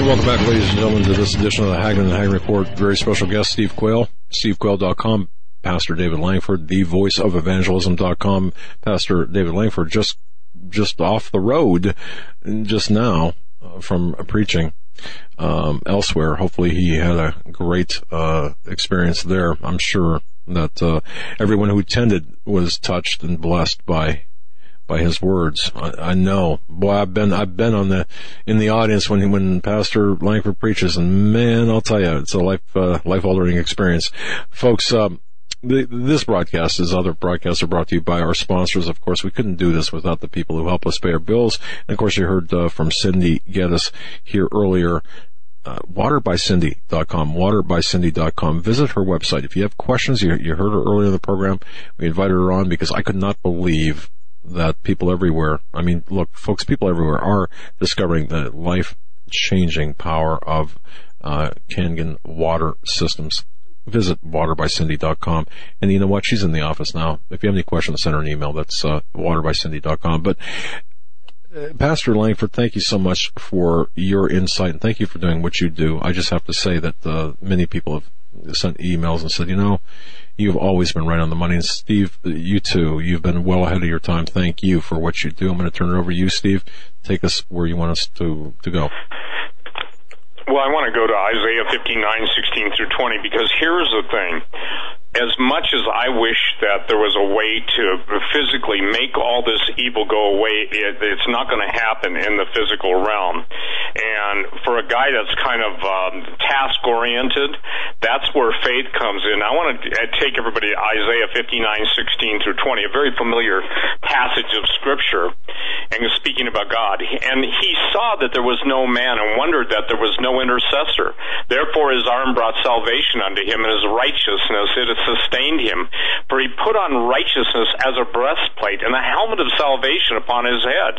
And he put on the garments of vengeance for clothing, and was clad with zeal as a cloak. According to their deeds, accordingly he will repay. Fury to his adversaries, recompense to his enemies. To the islands he will repay recompense. So shall they fear the name of the Lord from the west, and his glory from the rising of the sun. Now here it is. When the enemy shall come in like a flood, the Spirit of the Lord shall lift up a standard against him. And the Redeemer shall come to Zion, and unto them that turn from transgression in Jacob, saith the Lord. Now God has been so lovingly faithful to all who besought the Lord to intervene. But the cry for God's intervention must be followed up with the people suiting themselves up in armor for the battle. We've heard the scripture, not by might nor by power, but by my Spirit, saith the Lord. Now, I make no bones or apologies about it. The thing that's been lacking that allowed the church to fail is its ability to basically deny the power of the Holy Spirit, or deny that there is any Holy Spirit, to not take on the full armor of God, and to not recognize that we can't do this on our own. I want to take everybody to Isaiah 28:11 through 14. And then, Pastor, in a couple minutes I'll turn it over to you. Isaiah 28:11-14. For with stammering lips and another tongue will he speak to his people, to whom he said, This is the rest wherewith he may cause the weary to rest, and this is the refreshing. Yet they would not hear. But the word of the Lord was unto them precept upon precept, precept upon precept, line upon line, line upon line, here a little and there a little, that they may go and fall backward and be broken and snared and taken. Wherefore hear the word of the Lord, ye scornful men, that rule this people in Jerusalem. Now, where am I going with this? In Isaiah 28:11, stammering lips, I looked it up in the Strong's, and it basically means with languages you haven't learned. Now, most people think that this thing is a wind-up doll. Their walk with Jesus is like the old tin robotic toys, which, by the way, are worth a lot of money now, from Japan after World War II. The point being that God doesn't wind us up and say, go bounce off walls. He redeems us. He absolutely washes us from our sin in his blood. He gives us a resurrection power. But the reason there's death in this land, the reason there's so much death in this land, the reason the little ones are slaughtered, the reason the perverts are, their passion is playing out in the movies, the way they mock the living God, is because there is no power of the Holy Ghost being manifest as God wants to manifest it. You can argue with me all you want, but the Scripture, remember the Scripture. In the book of Acts, even though the disciples had been in the upper room, even though Jesus in John 20:22, I think it was, David, correct me if I'm wrong on the passage there, breathed into them the Spirit of God, he told them to go and wait after his resurrection for the promise of the Father to come. That was a direct fulfillment of Isaiah 28:11, stammering lips, because the men around those who the Holy Spirit fell on heard men speaking in languages they had never learned. Now, why is this a powerful thing? There is no way for a Christian to stand against the wearing out in his own strength. I can tell you this, you can have zeal, you can be running on 200 gallons of adrenaline per second, but it won't get the job done. The Holy Spirit can do more in a matter of minutes. Now, I want to share something, Doug, and this is it. It is critical for the people of God to recognize when God gave good gifts unto men, he didn't do it just to basically say, oh, I'm just, so thankful for my children, they can just rest on their laurels, and I'll just let them cruise right into glory. We're to fight the good fight of faith, but many people are trying to fight it in their own strength. Many people are trying to understand it in their own mind. Many people are believing that they have power when they have none, because they won't accept the power of the Holy Ghost on God's terms. And God's terms are simply this, by faith. Now listen to this, in Daniel 7:25, and he shall speak great words against the Most High, and shall wear out the saints of the Most High, and think to change the times and laws, and they shall be given into his hand until a time in the dividing of time. Pastor Lankford went into that. I and others believe that obviously tribulation is 42 months, not 7 years. David dealt with that. Isaiah 40:28 through 31. Have you not known? Have you not heard that the everlasting God, the Lord, the creator of the ends of the earth, fainteth not? Neither is he weary. There is no searching of his understanding.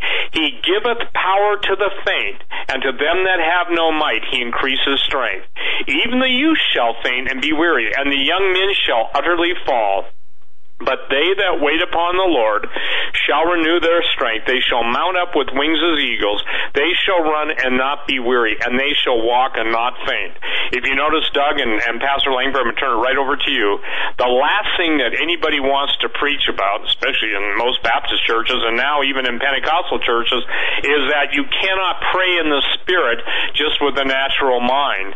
For the natural mind knoweth not the things of God, yet the Holy Spirit knows the things of God and reveals them unto us. So we need God's battle plan. We need God's power. And he did not make us a bunch of wimps. He gave us the power not only becomes the sons of God, but to battle and to make war. And I understand the scripture, for the weapons of our warfare are not carnal, but mighty through God to the pulling down of strongholds. But I'm telling you point blank, there has not been in the last, probably since the outpouring of the Holy Ghost and the Jesus movement, and maybe 1 or 2 years following the decades of that, of any demonstrable movement of the Spirit of God as in the last days. And I believe we're there. I believe God wants to pour out His Spirit. I believe they that know their God shall be strong and do exploits. And I believe that love is a two-way street. I can only love Jesus because He first loved me. Some of us can't even love ourselves until God works in our hearts to say, I love you, and therefore I want you to love what I've created in you and what I'm recreating in you. So the idea is the gifts of the Holy Spirit, the word of knowledge, the word of wisdom, the power gifts, the knowledge gifts, all of them are important. And now there's so much wackiness out there in the prophetic field, and I understand that that there's the real prophecy, the testimony of Jesus, spirit of prophecy, but the thing that will cause the devil to absolutely be not only constrained but defeated is the power of the Holy Ghost. And David, is it not true, I'll turn it right over to you now, that when Jesus said, ye shall receive power after that the Holy Ghost has come upon you, that is probably the most obvious, deficit in modern Christendom. Go ahead, sir. Well, there's no doubt about that. When Jesus left, He had to leave the church in the hands of two things, the Word of God and the Holy Ghost. Those were the two entities He left the church in, those two entities. And those two entities, the Holy Ghost is not preached and the Word of God is not preached. Both subjects are failed to be preached today. You know, Steve just gave you a litany of verses in there talking about power. Power. It's not by might nor by power, but by my Spirit, saith the Lord of hosts. God says if you don't have the Spirit, you're not going to be able to get through this difficult time. We live in the dispensation of the Spirit of grace and of baptism. In the Old Testament, they had not yet received the dispensation of the baptism in the Holy Ghost. Jesus said in John 7:38, he that believeth in me, as the Scripture hath said, out of his belly shall flow rivers of living water. But this spake he of the Spirit, which they that believe on him should receive, for the Holy Ghost was not yet given, because that Jesus was not yet glorified. Now, he said something very tremendous just a few moments ago, Steve did, about Baptist. I said many years ago, if you're going to be a Baptist, I would challenge you to be a good Baptist. What do I mean by that? A good Baptist will always preach the baptism in the Holy Ghost with the evidence of speaking in other tongues. Because John the Baptist preached the baptism in the Holy Ghost. John the Baptist said this in Matthew 3:11 and 12. I indeed baptize you with water unto repentance, but he that cometh after me is mightier than I, whose shoes I am not worthy to bear, he shall baptize you with the Holy Ghost and with fire. Whose fan is in his hand, he will thoroughly purge his floor and gather his wheat into the garner, but he will burn up the chaff with unquenchable fire. John the Baptist preached a definite and distinctly different baptism than just water baptism and the Spirit. He preached the baptism in the Holy Ghost with fire. What happened on the day of Pentecost? Acts 2, and cloven tongues like as of fire set upon each of them, and they were all filled with the Holy Ghost and began to speak with tongues as the Spirit of God gave them utterance. This is the power and the impetus that's going to help us get through this. Luke 10:19, behold, I give unto you power to tread on serpents and on scorpions and over all the power of the enemy, and nothing shall by any means hurt you. What we have to understand, as I said a few minutes ago, when God lifts up the standard of righteousness, now, he used Nebuchadnezzar to lift up a standard of righteousness against Israel because they had profaned his Sabbaths, they had worshipped idols and phalluses and committed every ungodly and filthy immoral act. Jeremiah talked about it. You could see the filth under her skirts, very graphic about her whoredom and her harlotry. And so when God gets ready to move, the people of God, the godly people, Daniel was a godly man, but he suffered in the midst of the judgment. Shadrach, Meshach, and Abednego, they were godly men. They suffered in the judgment. Ezekiel suffered in the judgment. Jeremiah suffered in the judgment. These were all godly men. But the nation in general had totally compromised and totally backslidden away from God. And I want to read from Ezekiel 22, and I want to begin at verse 21. Ezekiel 22, verse 21. Yea, I will gather you and blow upon you in the fire of my wrath, and ye shall be melted in the midst thereof. As silver is melted in the midst of the furnace, so shall ye be melted in the midst thereof. And ye shall know that I, the Lord, have poured out my fury upon you.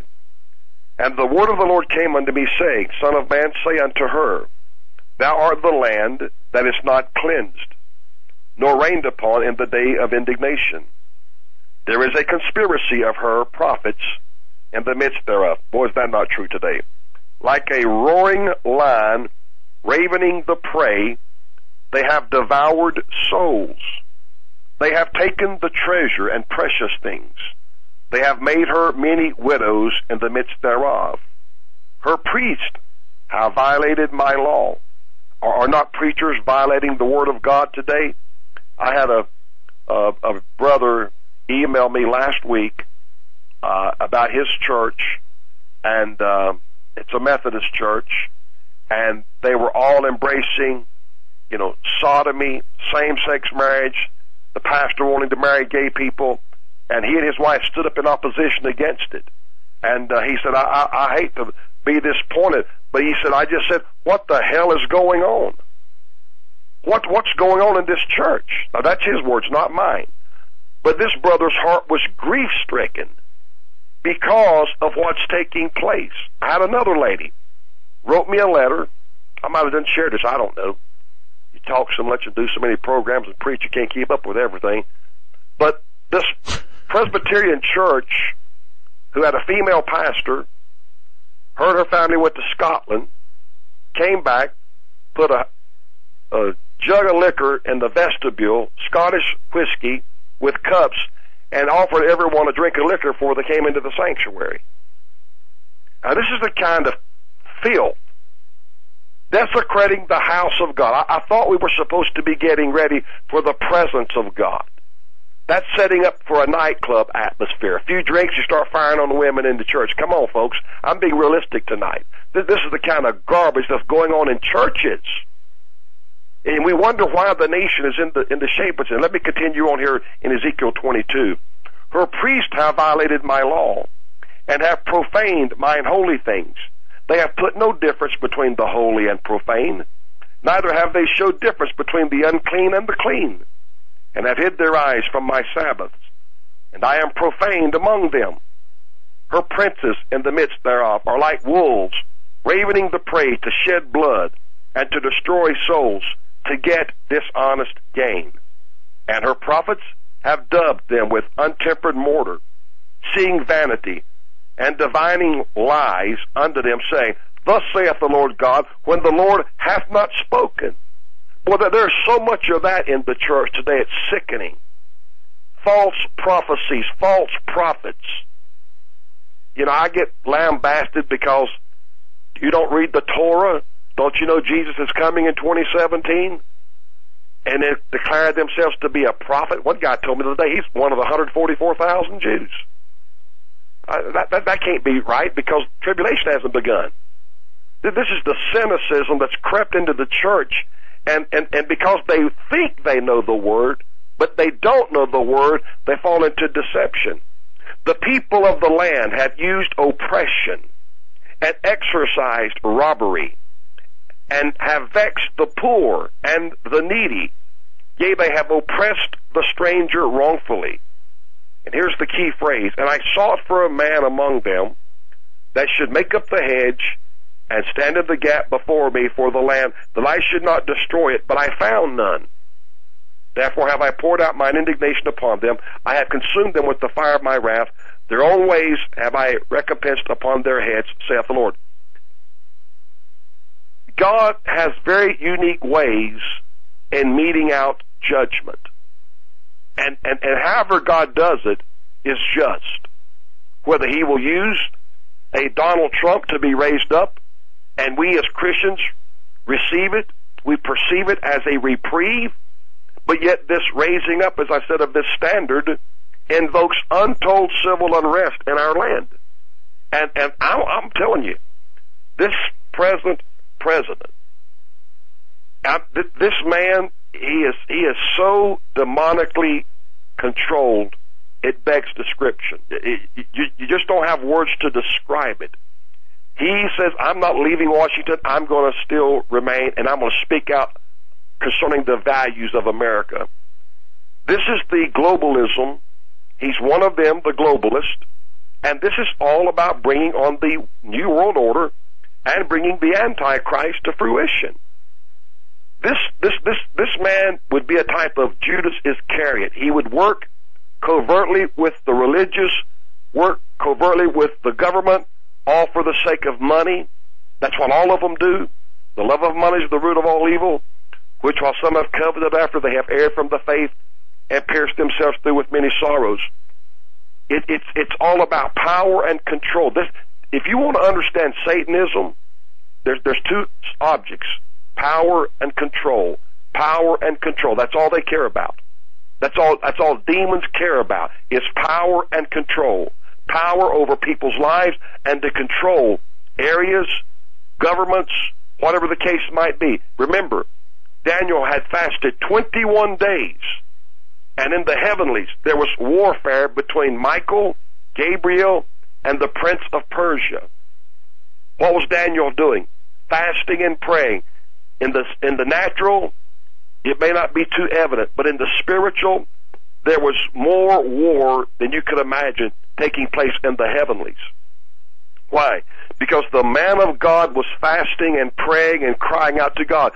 God's people, when they start standing in the gap, engage in the warfare. We trouble the waters through our prayers. We trouble the land through our prayers. We incite demonic entities as they rise up. Just the very presence of Christ caused the demoniac at the gatherings to cry out for mercy, that he could find help. And of course, when Jesus said to the demon, what is your name? And he said, Legion, for we are many. But the key there in Mark 5 and 10, and he, the demoniac, or let me say the demon legion, besought Christ that he would not send them away out of the country, which tells me demons are territorial. When they get a hold, they don't want to give it loose. They don't want to turn loose of it. This nation, as Christians, we have allowed strongholds to be founded in this nation, like abortion. That's just plain out murder. child sex abuse, pedophile. We've allowed this. Those that are in authority have turned their heads, and many of them are a participant in this ungodliness. And so the devil's not giving up this territory willfully. He's going to fight us. And so Jesus, of course, said, you know, there's a herd of swine over there, or they said there's a herd of swine there. Will you suffer us to go into them? He said yes. And they entered into the swine, and the Bible said that the swine ran violently.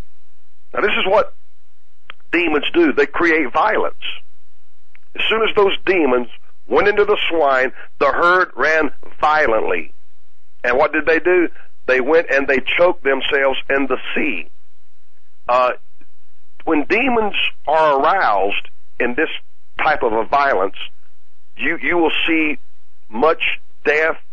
You'll see much pillaging, much plunder, because these people are being influenced by satanic powers. They don't even know it. They don't even, these poor swine probably had no clue what hit them, but they were so vexed in their spirits. Animals don't have souls, animals have spirits. They were so vexed in their spirit, they turned violent, and they went and they choked themselves in the sea. They drowned themselves. And so, this is the kind of vexation that demonic powers will create in the earth, and this will be created, regretfully, in America. And it's all because the church has allowed them to come in and literally take over. As I said, when I was just a little boy, 7 or 8 years old, they took prayer out of the school. Somebody should have stood up and said, that'll never happen. We won't put our kids back in school till you put prayer back in school. And then one event after another, the domino effect began to take place. And that's why we're where we are today. And again, don't think for a minute Satan is going to give this ground up easily. He's not going to do it, folks. And you know, I said years ago on your show, Doug, you don't have to go looking for trouble. It's going to come find you. It's going to show up at your doorstep. You just live right and stand in the gap and seek God. You can rest assuredly the enemy is going to come. I'm going to give it back to you because I know we're getting close to the top of the hour again. You know, Pastor and Steve. Steve, you and I were talking this morning about just that. When you go and you speak the truth, you publish the truth. You try to inform people. I mean, you open the gates of hell on yourself, don't you? Yeah. I mean, my goodness. It seems, I mean, you could live as a Christian. I believe this. You could live as a Christian. And again, Steve and I were speaking about this morning. You could live your life as a Christian, do all the correct Christian things, but when you engage yourself in the battle, in the real here and now battle, the spiritual end of things, and engage at that level, man, you got target written all over you. And that's why, you know, Steve Quayle from SteveQuayle.com, obviously Steve has been a good friend of the show, and Steve has endured years upon years upon years of these attacks because he's spoken the truth, and he's spoken out and said, look, this is what's happening. So I just want to tell people that, live as a Christian, but if you really want to up your game, go ahead and begin exposing the works of darkness, because that's when the real battle begins. Folks, you're listening to the Hagmann and Hagmann Report. Our very special guest, Steve Quayle from SteveQuayle.com. And folks, again, True Legends, the series, okay? Go to SteveQuayle.com and check that out. A great gift for the holidays if you give gifts. Empire Beneath the Ice, really a critical work, especially now with respect to the stuff going on at the South Pole. Also, thevoiceofevangelism.com, Pastor David Lankford, Revelation 13 Revealed, an absolutely critical work to understand the book of Revelation. We're going to be right back after this. Stay with us again, Pastor David Lankford and Steve Quayle. Stay right where you're at.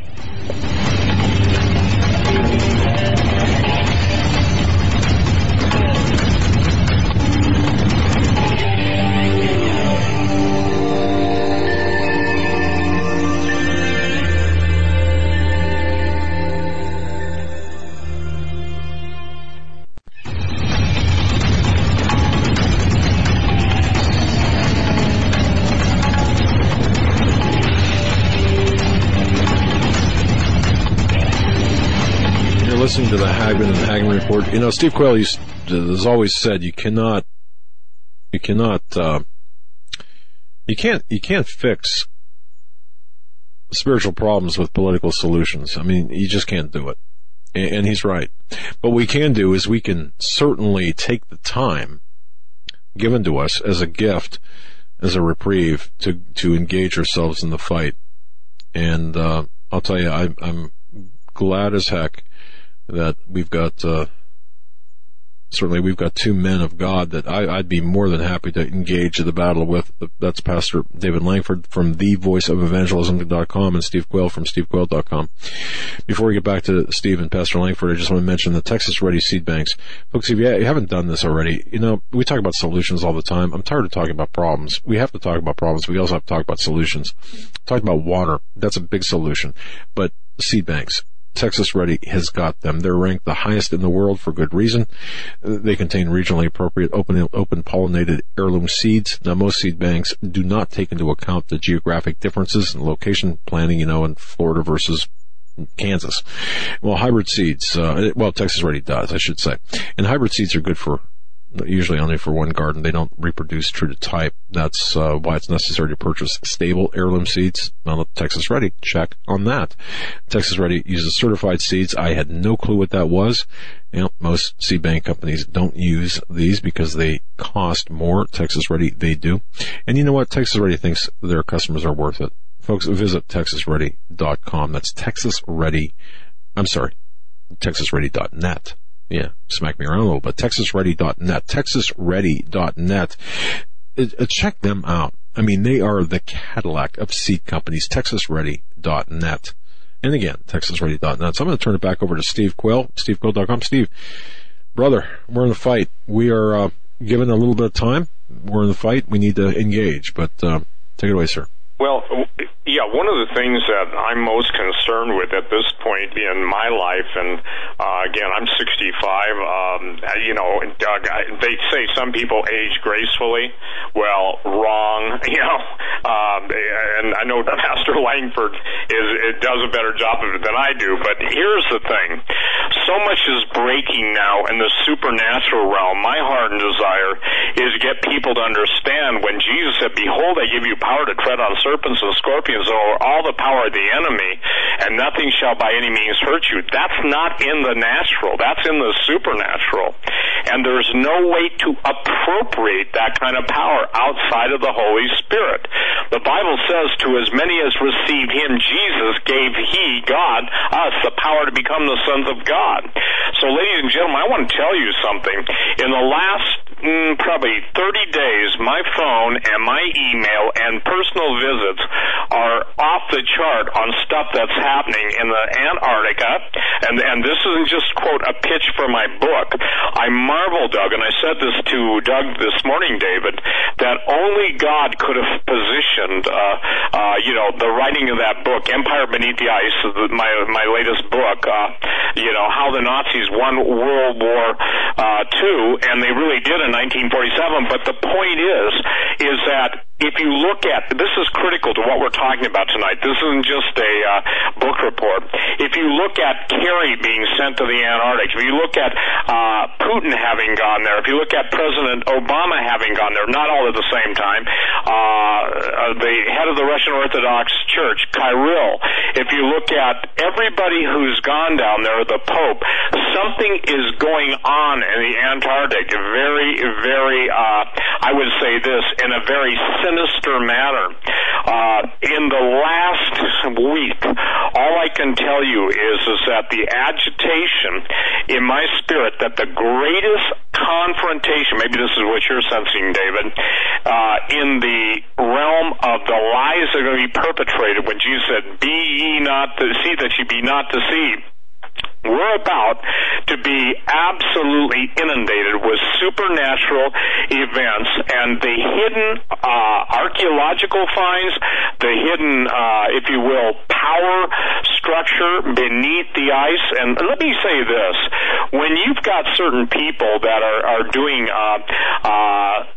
what I would call forensic searches of the Internet, and people are starting to get the fact that something's not right and something very wicked this way comes, it's not just, me on Doug Hagmann show or somebody talking about UFOs or whoever's out there doing what we all do, or Tom Horn writing about a Baton Rising. And let me say this.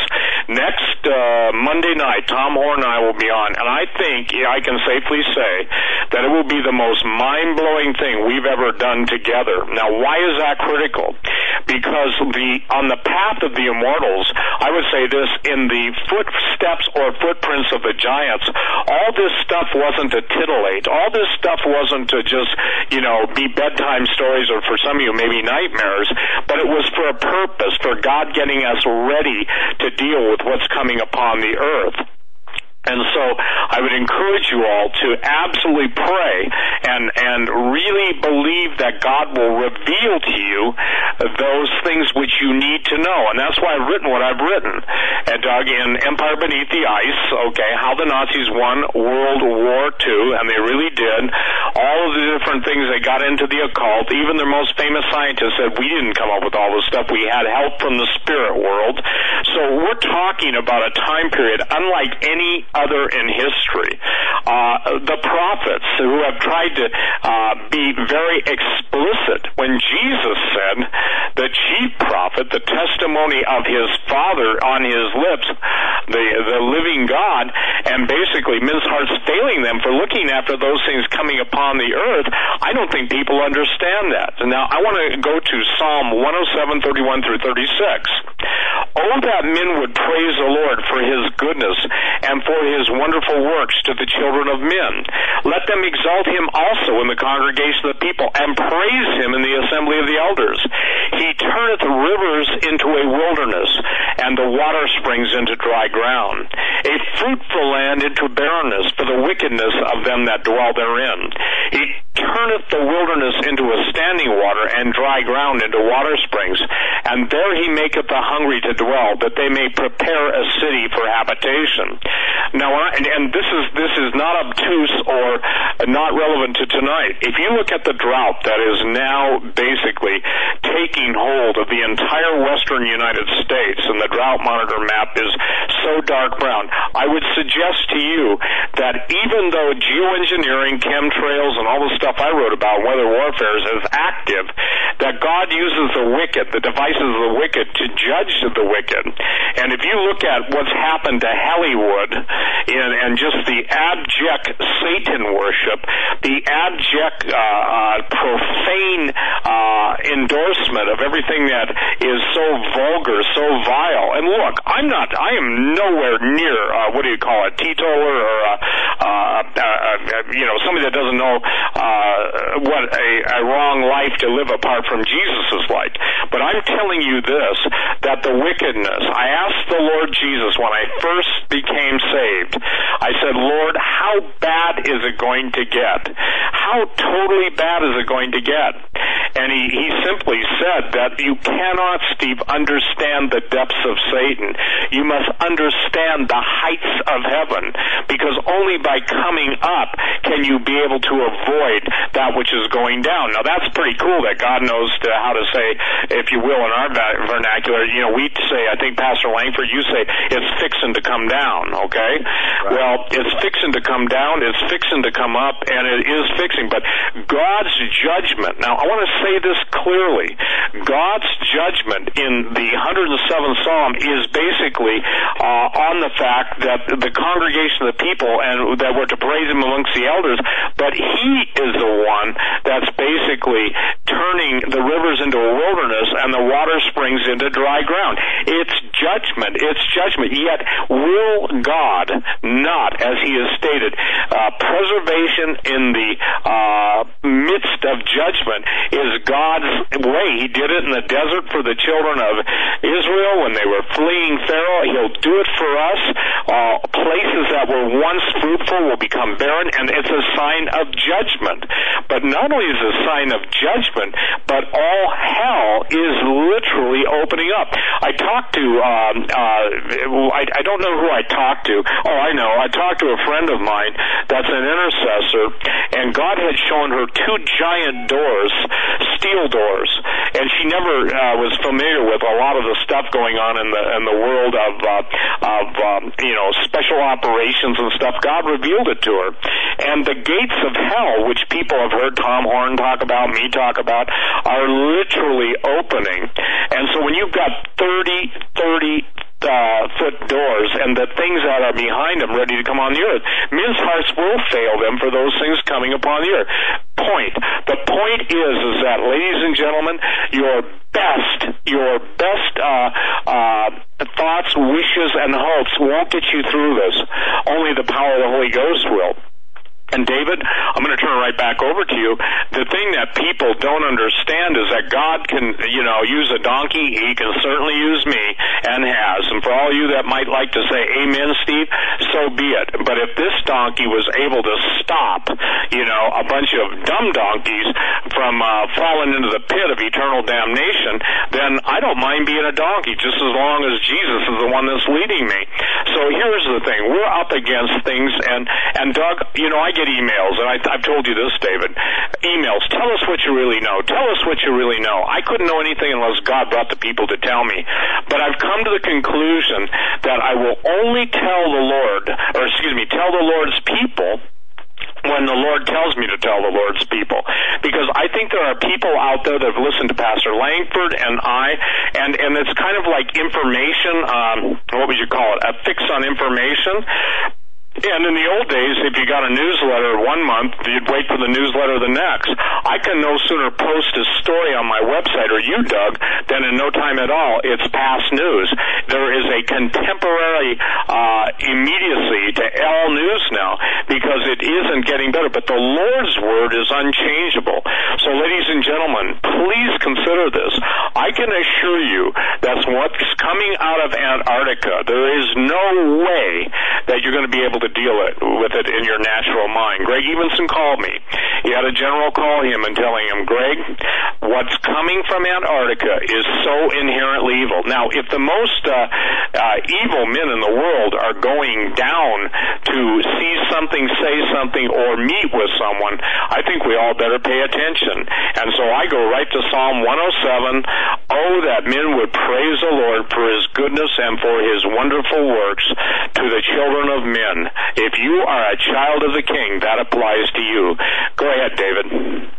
Well, what you're talking about down there is out of the book of Revelation. The bottomless pit is opened, and there rose out smoke and like a great furnace. And equate that to volcanoes, whatever you want to, but there's going to be demonic entities that come out, and they come out upon the face of the earth.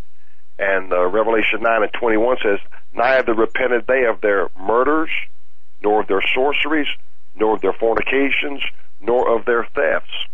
And I was thinking over the last couple days, with this, if this new administration is installed, some of the possibilities of things that would happen or could happen, and to kind of aggregate them and to understand why there would be such a rebellion. You think about reversing Roe v. Wade, rescinding the Iran nuclear deal, moving the embassy in Israel to Jerusalem, stop funding sanctuary cities, and Jeff Sessions begins to prosecute mayors, reversing all these executive orders, currency wars, trade wars, doing away with NAFTA. You can see how the whole world suddenly, in a minute's time, could begin to convulse because somebody says, I'm going to do the right thing. It's not about doing the wrong thing, but says, I'm going to do the right thing. As I said, just the very fact that Jesus was born in Bethlehem, all of those that were 2 years and younger were killed, murdered. I mean, the personification of innocence. But this was the hatred, the retribution of a demoniac called Herod. And so all of this is out there. All of this exists. It's not hidden. It's being talked about. It's being talked about. And so, when you read the 12th chapter of the book of Revelation, and the devil is kicked out of heaven, and Revelation 12:12 says, well, woe to the inhabitants of the earth and of the sea, for the devil is come down unto you having great wrath, because he knoweth that he hath but a short time. You see, that's why it's called Great Tribulation. Now, the Great Tribulation, all of you people who are listening to me tonight that are pre-tribulationists, what you have to understand, the Great Tribulation is the wrath of Satan. That has nothing to do with the wrath of God. Nothing, nada. But these foolish prophecy teachers, when they say Great Tribulation, they incorporate the wrath of God in that. That's heresy. That's blatant heresy. That's misrepresentation of the Scriptures. The wrath of God is distinctly put in 7 vials or 7 bowls. You'll find that in Revelation 15:1 and Revelation 16:1. Why are they put in 7 vials or 7 bowls? Because they are distinctly separate from anything else that's going on. The Great Tribulation period is the wrath of Satan. This is why it's important for you to understand when all of this begins to foment, and God has the power to stop it if He wills. But that's at His discretion. I promise you, in World War II in Nagasaki and Hiroshima, they thought it was Armageddon when the nukes were dropped. When you're in the throes of this is your mindset. This is your perception. Well, this is just how bad it may get here in America and around the world, and it will globally in the end. If this is the time of the end, and we're getting ready, Steve and I have said for years, there will be a 3rd World War. Make no mistake about it. Albert Pike said it. That's what the Illuminatis want.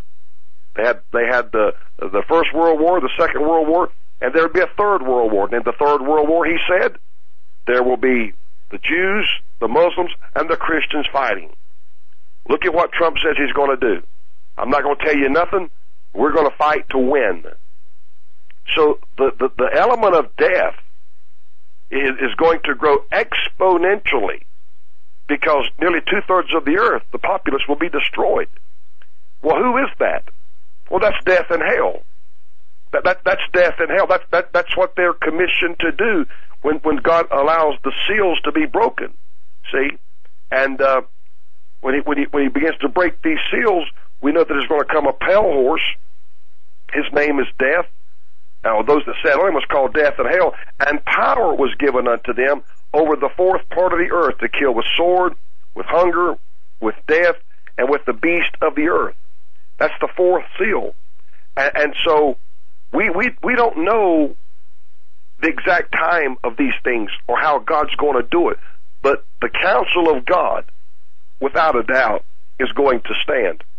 Proverbs 19:21 says, there are many devices in a man's heart. Nevertheless, the counsel of the Lord, that shall stand.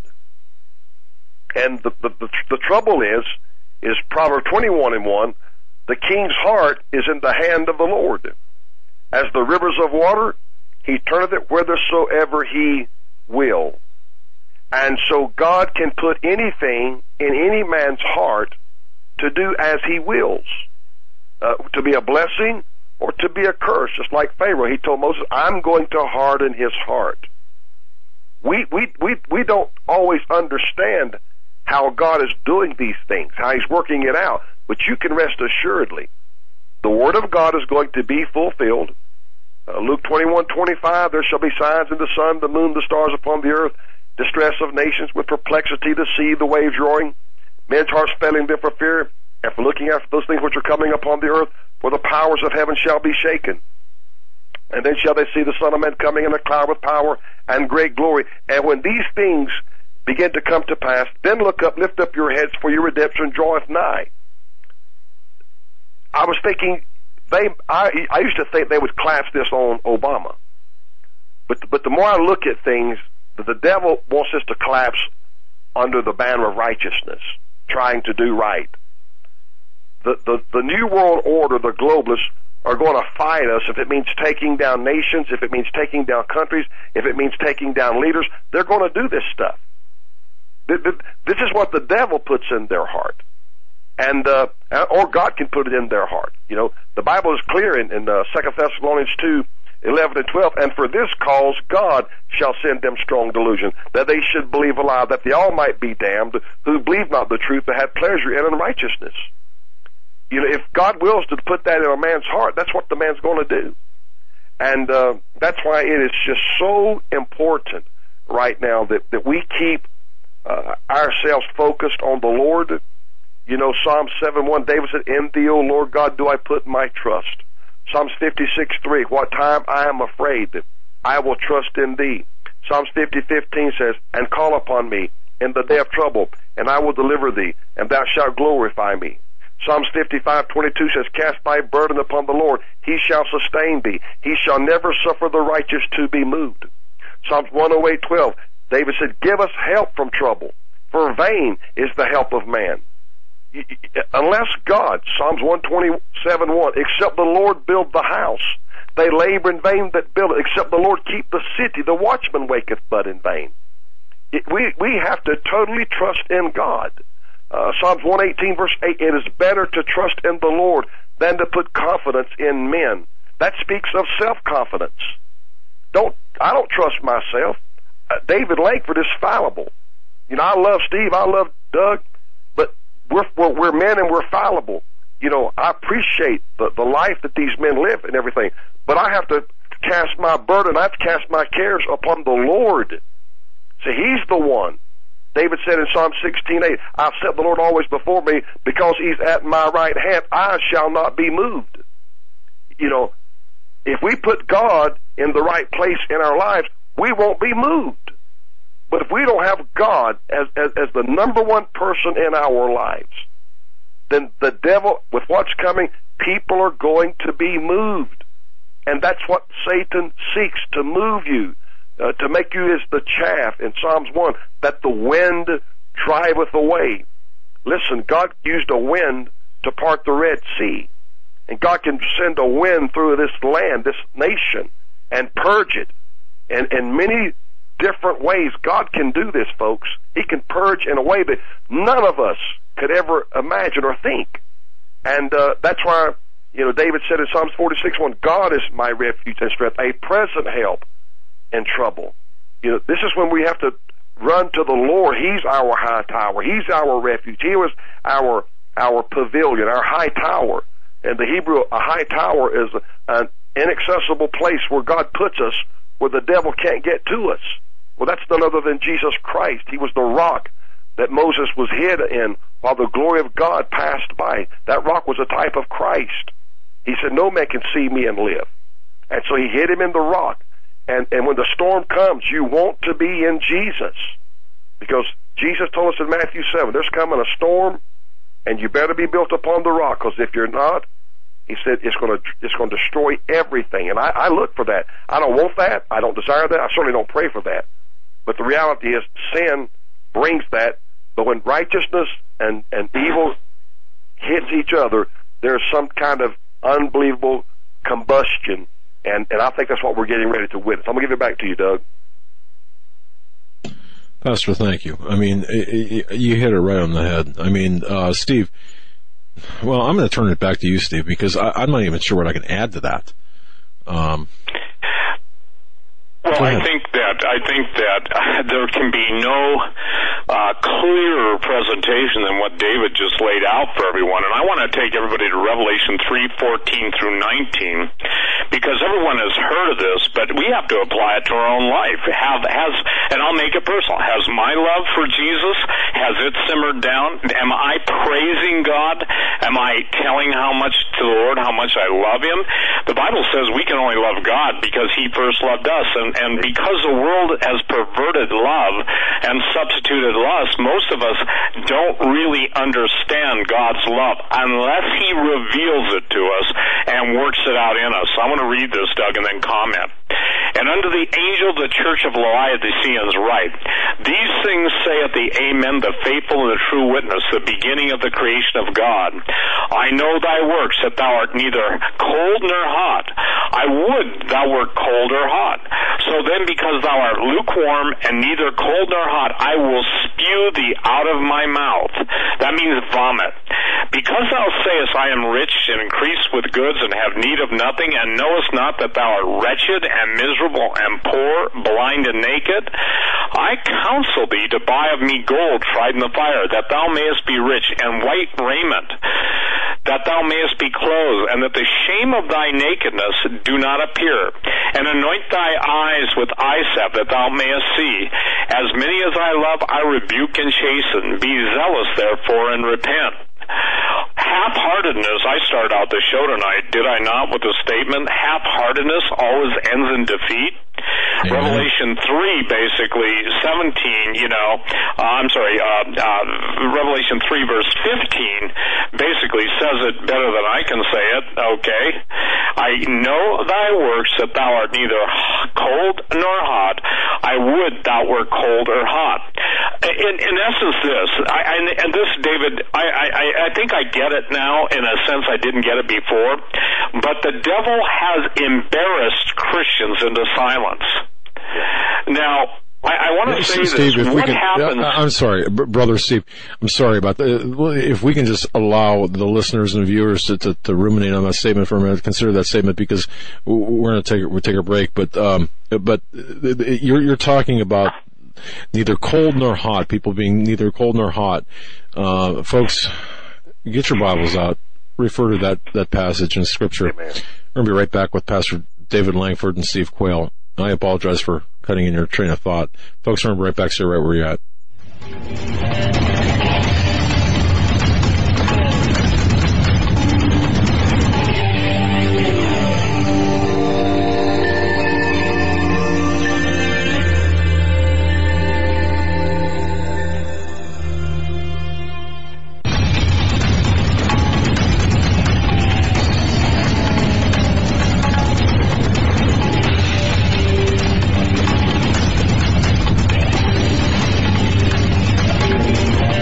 Last segment, we were talking, Pastor David Lankford said, he was talking about fallibility. We're all fallible. We're human.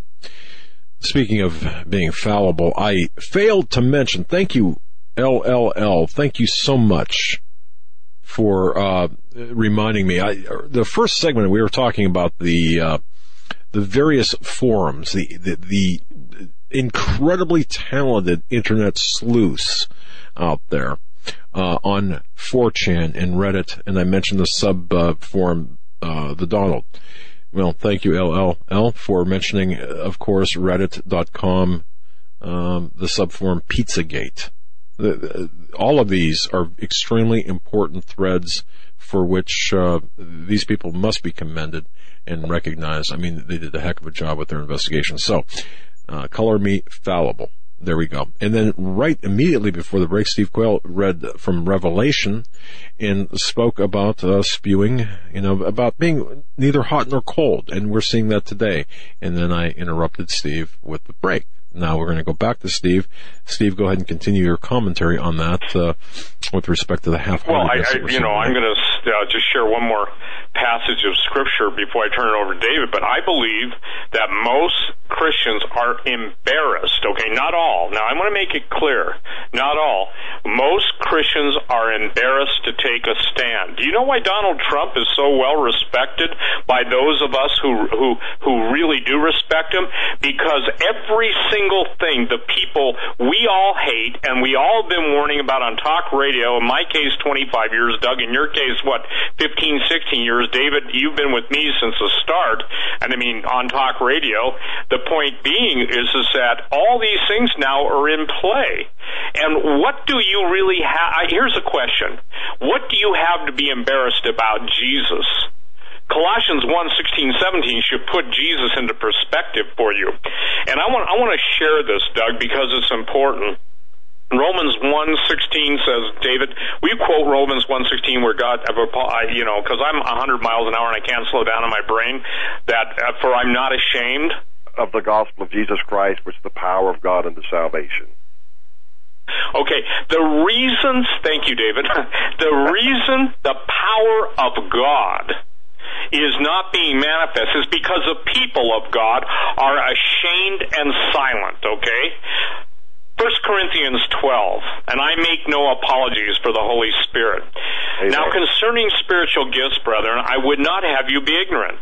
Ye know that you were Gentiles carried away unto these dumb idols, even as ye were led. Just put TV in there. Wherefore I give you to understand that no man speaking by the Spirit of God calls Jesus accursed, and that no man can say that Jesus is Lord but by the Holy Ghost. You ever want to see that in real action? Get into biblically powerful deliverance and watch what happens when you query the demon. I'm not talking about going into depth, but they cannot say that. Now there are diversities of gifts, but the same Spirit. And there are differences of administrations, but the same Lord.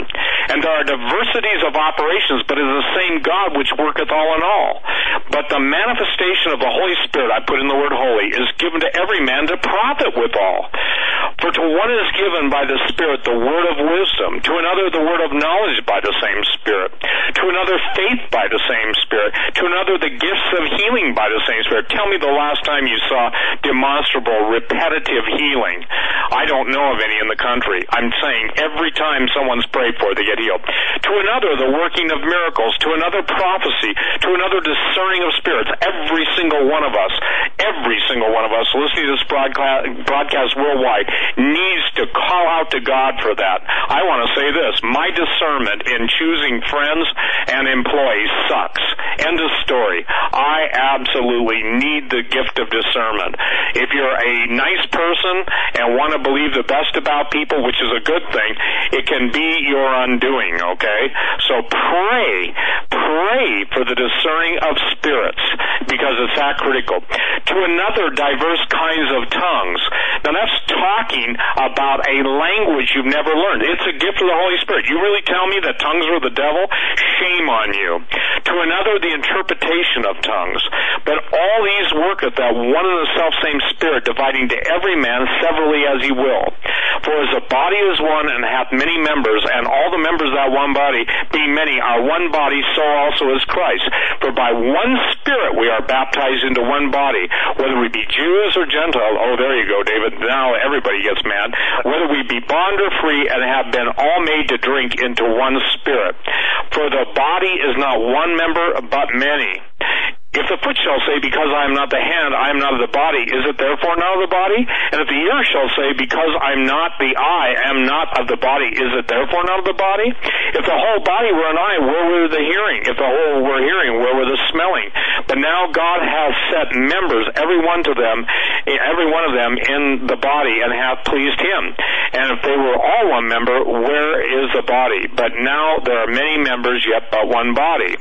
Now, I want to say something. One of the statements I made on your show the other, months ago, I guess I was going to say the other day, but months ago, was the fact that maybe a year ago, Doug, that the two most dangerous sins destroying the body of Christ are jealousy and envy. I want to add two more to that, okay? Because I believe that that's something the Lord spoke, and even as I'm reading this right now, what is the jealousy and envy? You know what the other one two are? Slander and backbiting. Somebody said the Christians are the only ones that, kill their wounded on the battlefield. Well, I would say this. Maybe they should change that statement to the only ones that stay in the playground to make sure nobody leaves alive. There is no position to deny Jesus Christ as Lord and Savior. The wars that are coming upon us will come from your own family members. Believe me, I know what I'm talking about. The war that is coming upon you will be coming from people who work with you. The war that is being initiated against you are people that absolutely have said, praise the Lord, and pass the knife. Unfortunately, somebody once said, I think it was Bob Mumford, God bless him, he said, I used to have wings until the backbiters ate my wings off.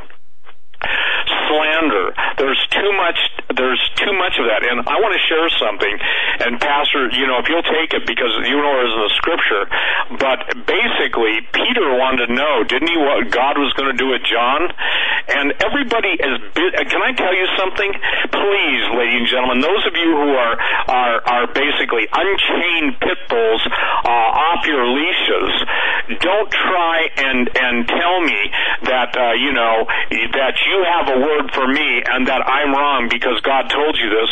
When you have no headship, you're under no authority, you're absolutely believing a lie, you're coming up with your own interpretation of Scripture, you don't even know the Scripture, yet somehow either I, Pastor Lankford, or we don't know what we're talking about. David's been at this since he was a lad. I've been at it since I'm 21. Obviously, I'm not what I should be. I'm not what I would really like to be, but I'm calling on God to change and transform me because I don't care that people want to say this or that. David, you know the scripture I'm talking about when Peter and was it John and Jesus said, what I do with Peter? Do you know what I'm talking about there? Yeah, that's in John chapter 21.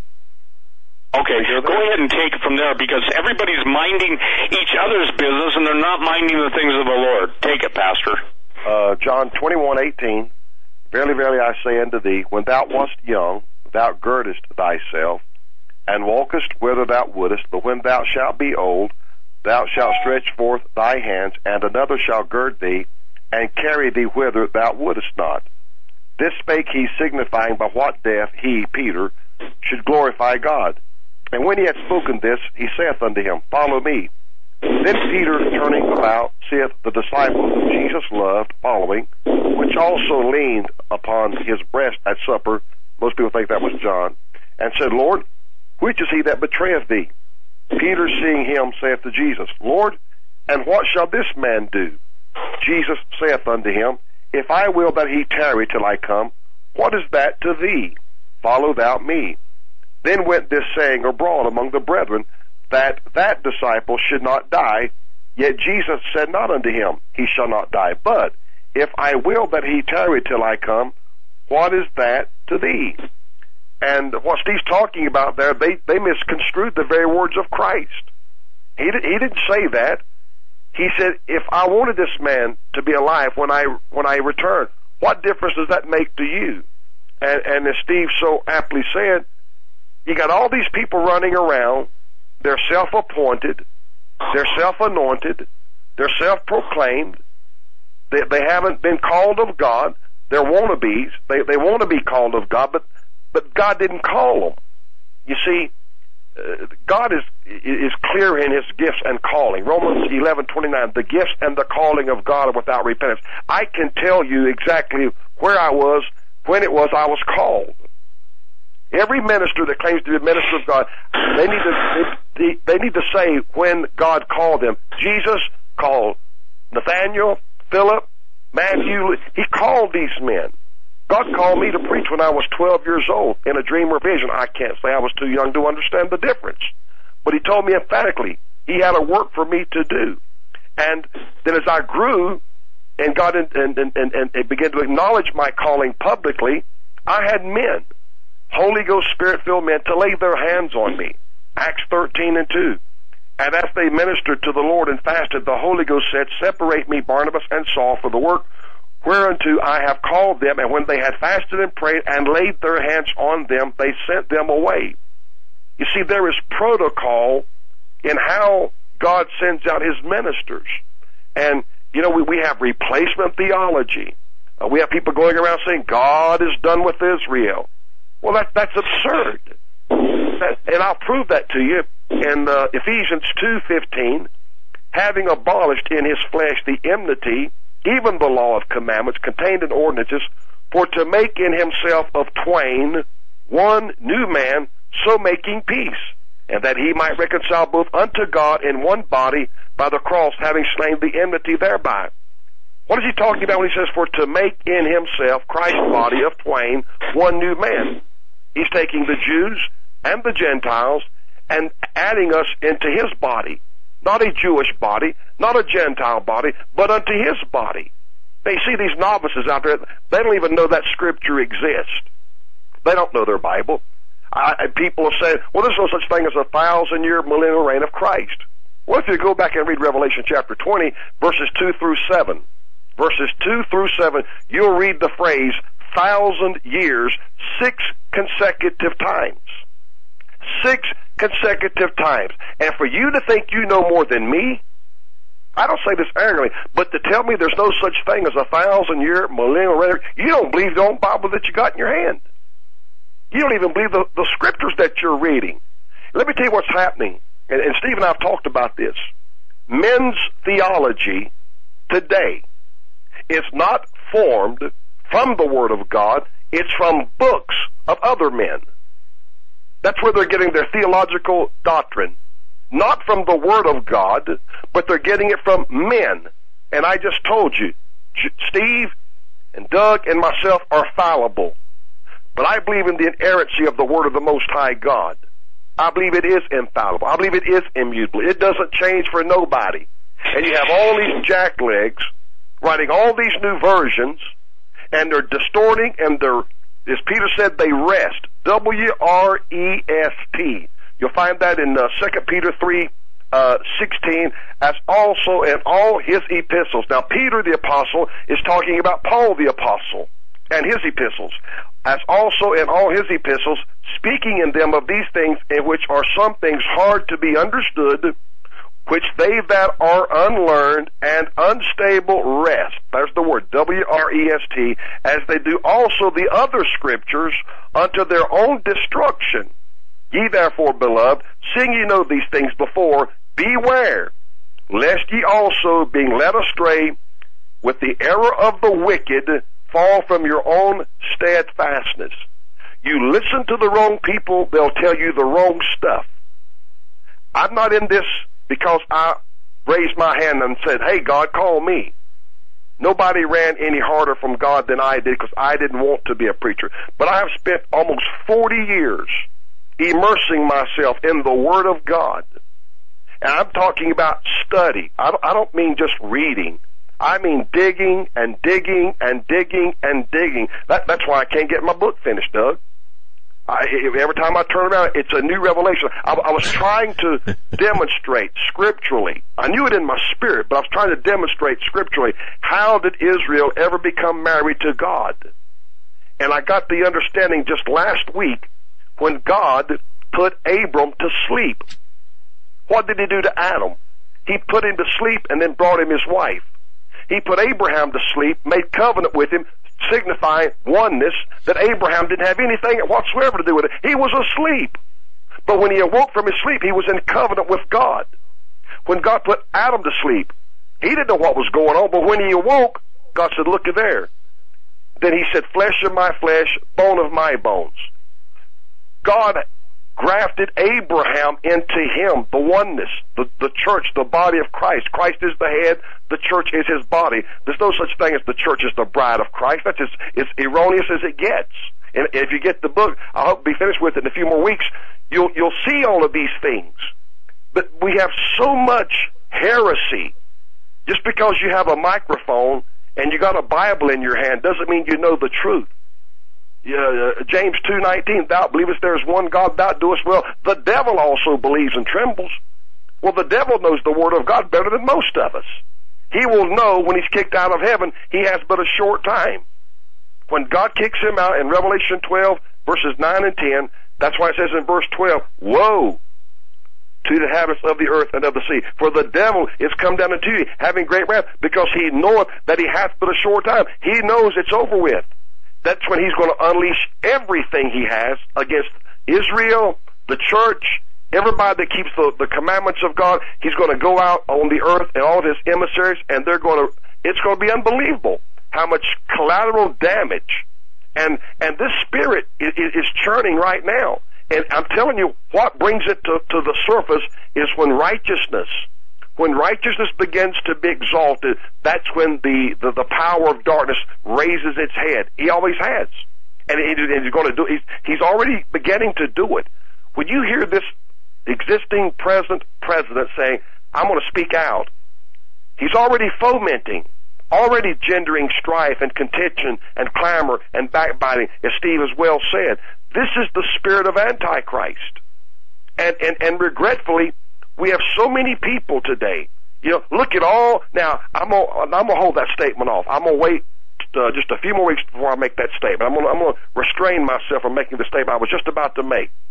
But I want to say, let me give it back to Steve. There are a lot of people out there that don't even know it, but they're false prophets, and they give nothing but false prophecies because it's of their own vain imaginations. They handle the Word of God, as Jeremiah said, they handle it with lightness. In other words, the Word of God is a frivolous, light-hearted thing, and that's how they handle the Word of God.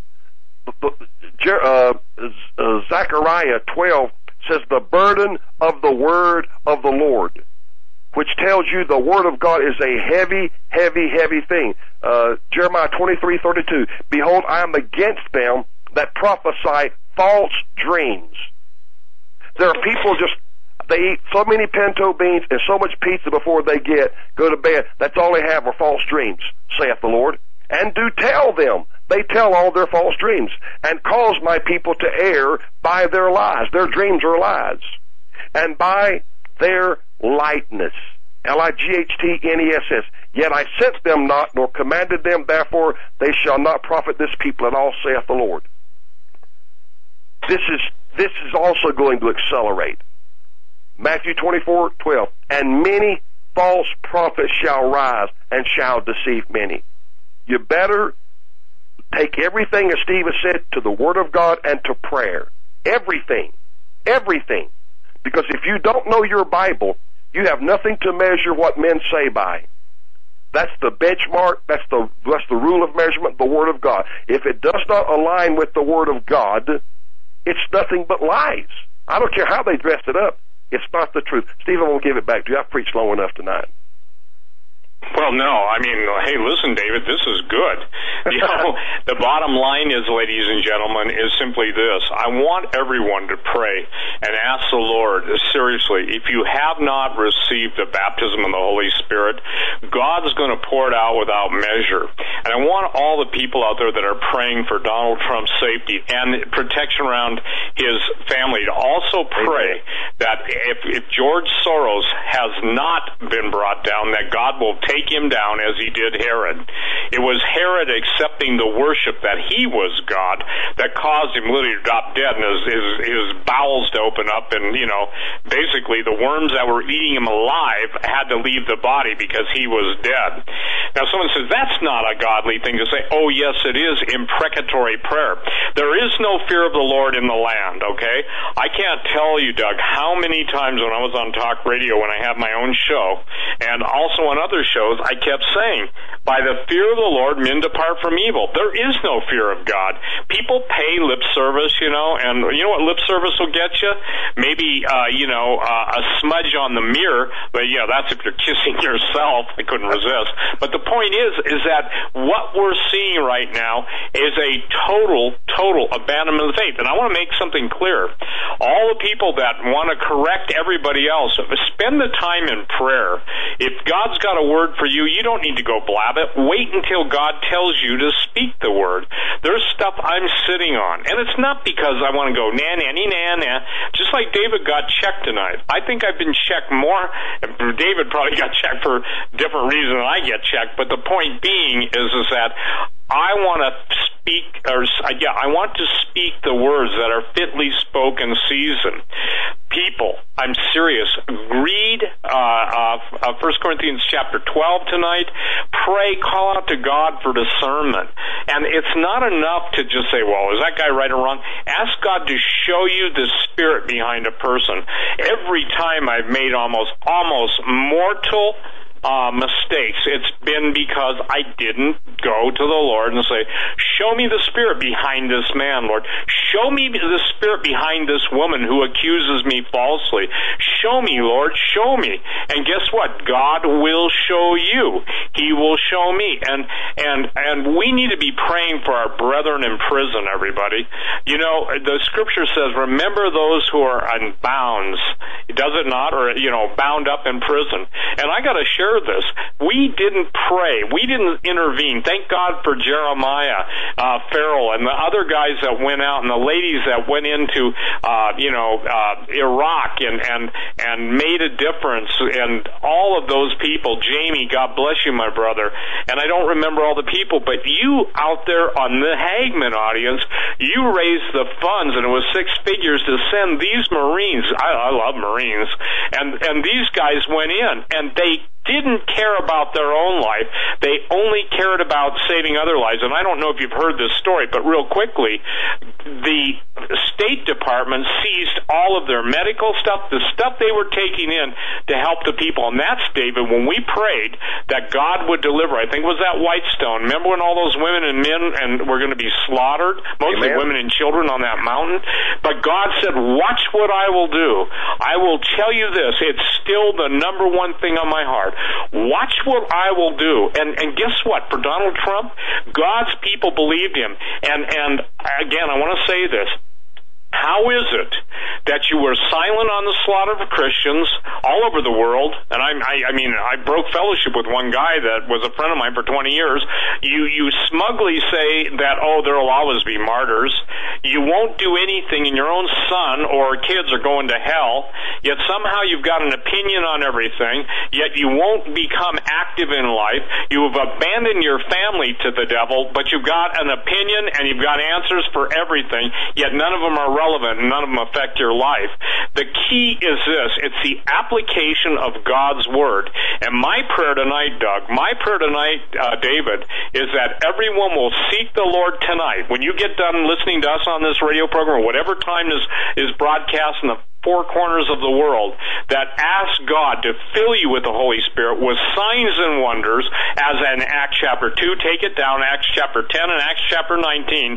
There was no visible evidence that a person had been baptized in the Holy Ghost, as Jesus commanded the disciples to tarry in Jerusalem without the speaking in tongues. Go pray on Isaiah 28:11, because it's part of the armor in Ephesians 6, and without it, it's like taking it's like taking an unloaded rifle to a battle. It isn't going to get done. So, ladies and gentlemen, this is as serious as it gets. You cannot give up. You cannot be half-hearted. If you're half-hearted, say, Lord, take my half-heartedness away and give me a whole heart. Because Psalm 138, and this is the last thing I'll say, and I'll turn it over to you, David. I will praise thee with my whole heart. A divided heart will destroy that chest cavity that it rests within. A whole heart will be that which basically provides you the worship on the highway to heaven. Doug, good night, my brother. God bless you. David, blessings to you and everyone. We'll be on next Monday night, Tom Horn and I together, and I think you'll have mind-blowing stuff, because what we're talking about isn't stuff to just give you itching ears something to itch with. We're talking about the power of God. Good night, everybody, and Doug, blessings. David, go ahead and close it out. The verse that Steve was alluding to a few minutes ago was Hebrews 13:3. Remember them that are in bonds as bound with them, and them which suffer adversity as being yourselves also in the body. They are part of our body because we're all a part of the body of Christ. So Paul said, remember them as though you were bound with them in whatever bonds they're in. So, Doug, thank you for allowing Steve and I to come on tonight and share the word of the Lord. And we pray God's blessings upon you as well, my friend. Thank you, Pastor Lankford. God bless you. Thank you so much for your gift of time. Thank you. Have a wonderful night. And all the listeners as well. Good night. Folks, that was Pastor David Lankford, the voice of evangelism.com, and Steve Quayle. Of course, wow. It's just a much-needed vitamin B12 shot of spiritual, Eric was saying, when Pastor just, when Steve was talking about the one scripture, and then Pastor said, oh yeah, this, and then he said, he finished the scripture. It was just amazing, right? Yeah, we can all do that. Yeah. Wow. Well, folks, thank you for tuning in. Folks, let me just drive this point home one more time. The investigations that are being conducted by citizen investigators, journalists, citizen journalists, and others on different forums, including Reddit, 4chan, keep going, man. Fantastic work. It's like, Every time I think I'm a step or two ahead of them, they go 2 or 3 steps ahead of me. It's incredible stuff. It's so important that we get it. But I do want to say this all does, it has its, roots, at least in the more modern times. It has roots back to 1993 when visiting dignitaries attending the week-long November conference of 15 Asia Pacific nations back in 93. They were involved with some pretty interesting things when they were provided with, shall we say, young escorts. More on that as the week progresses. Watch the news.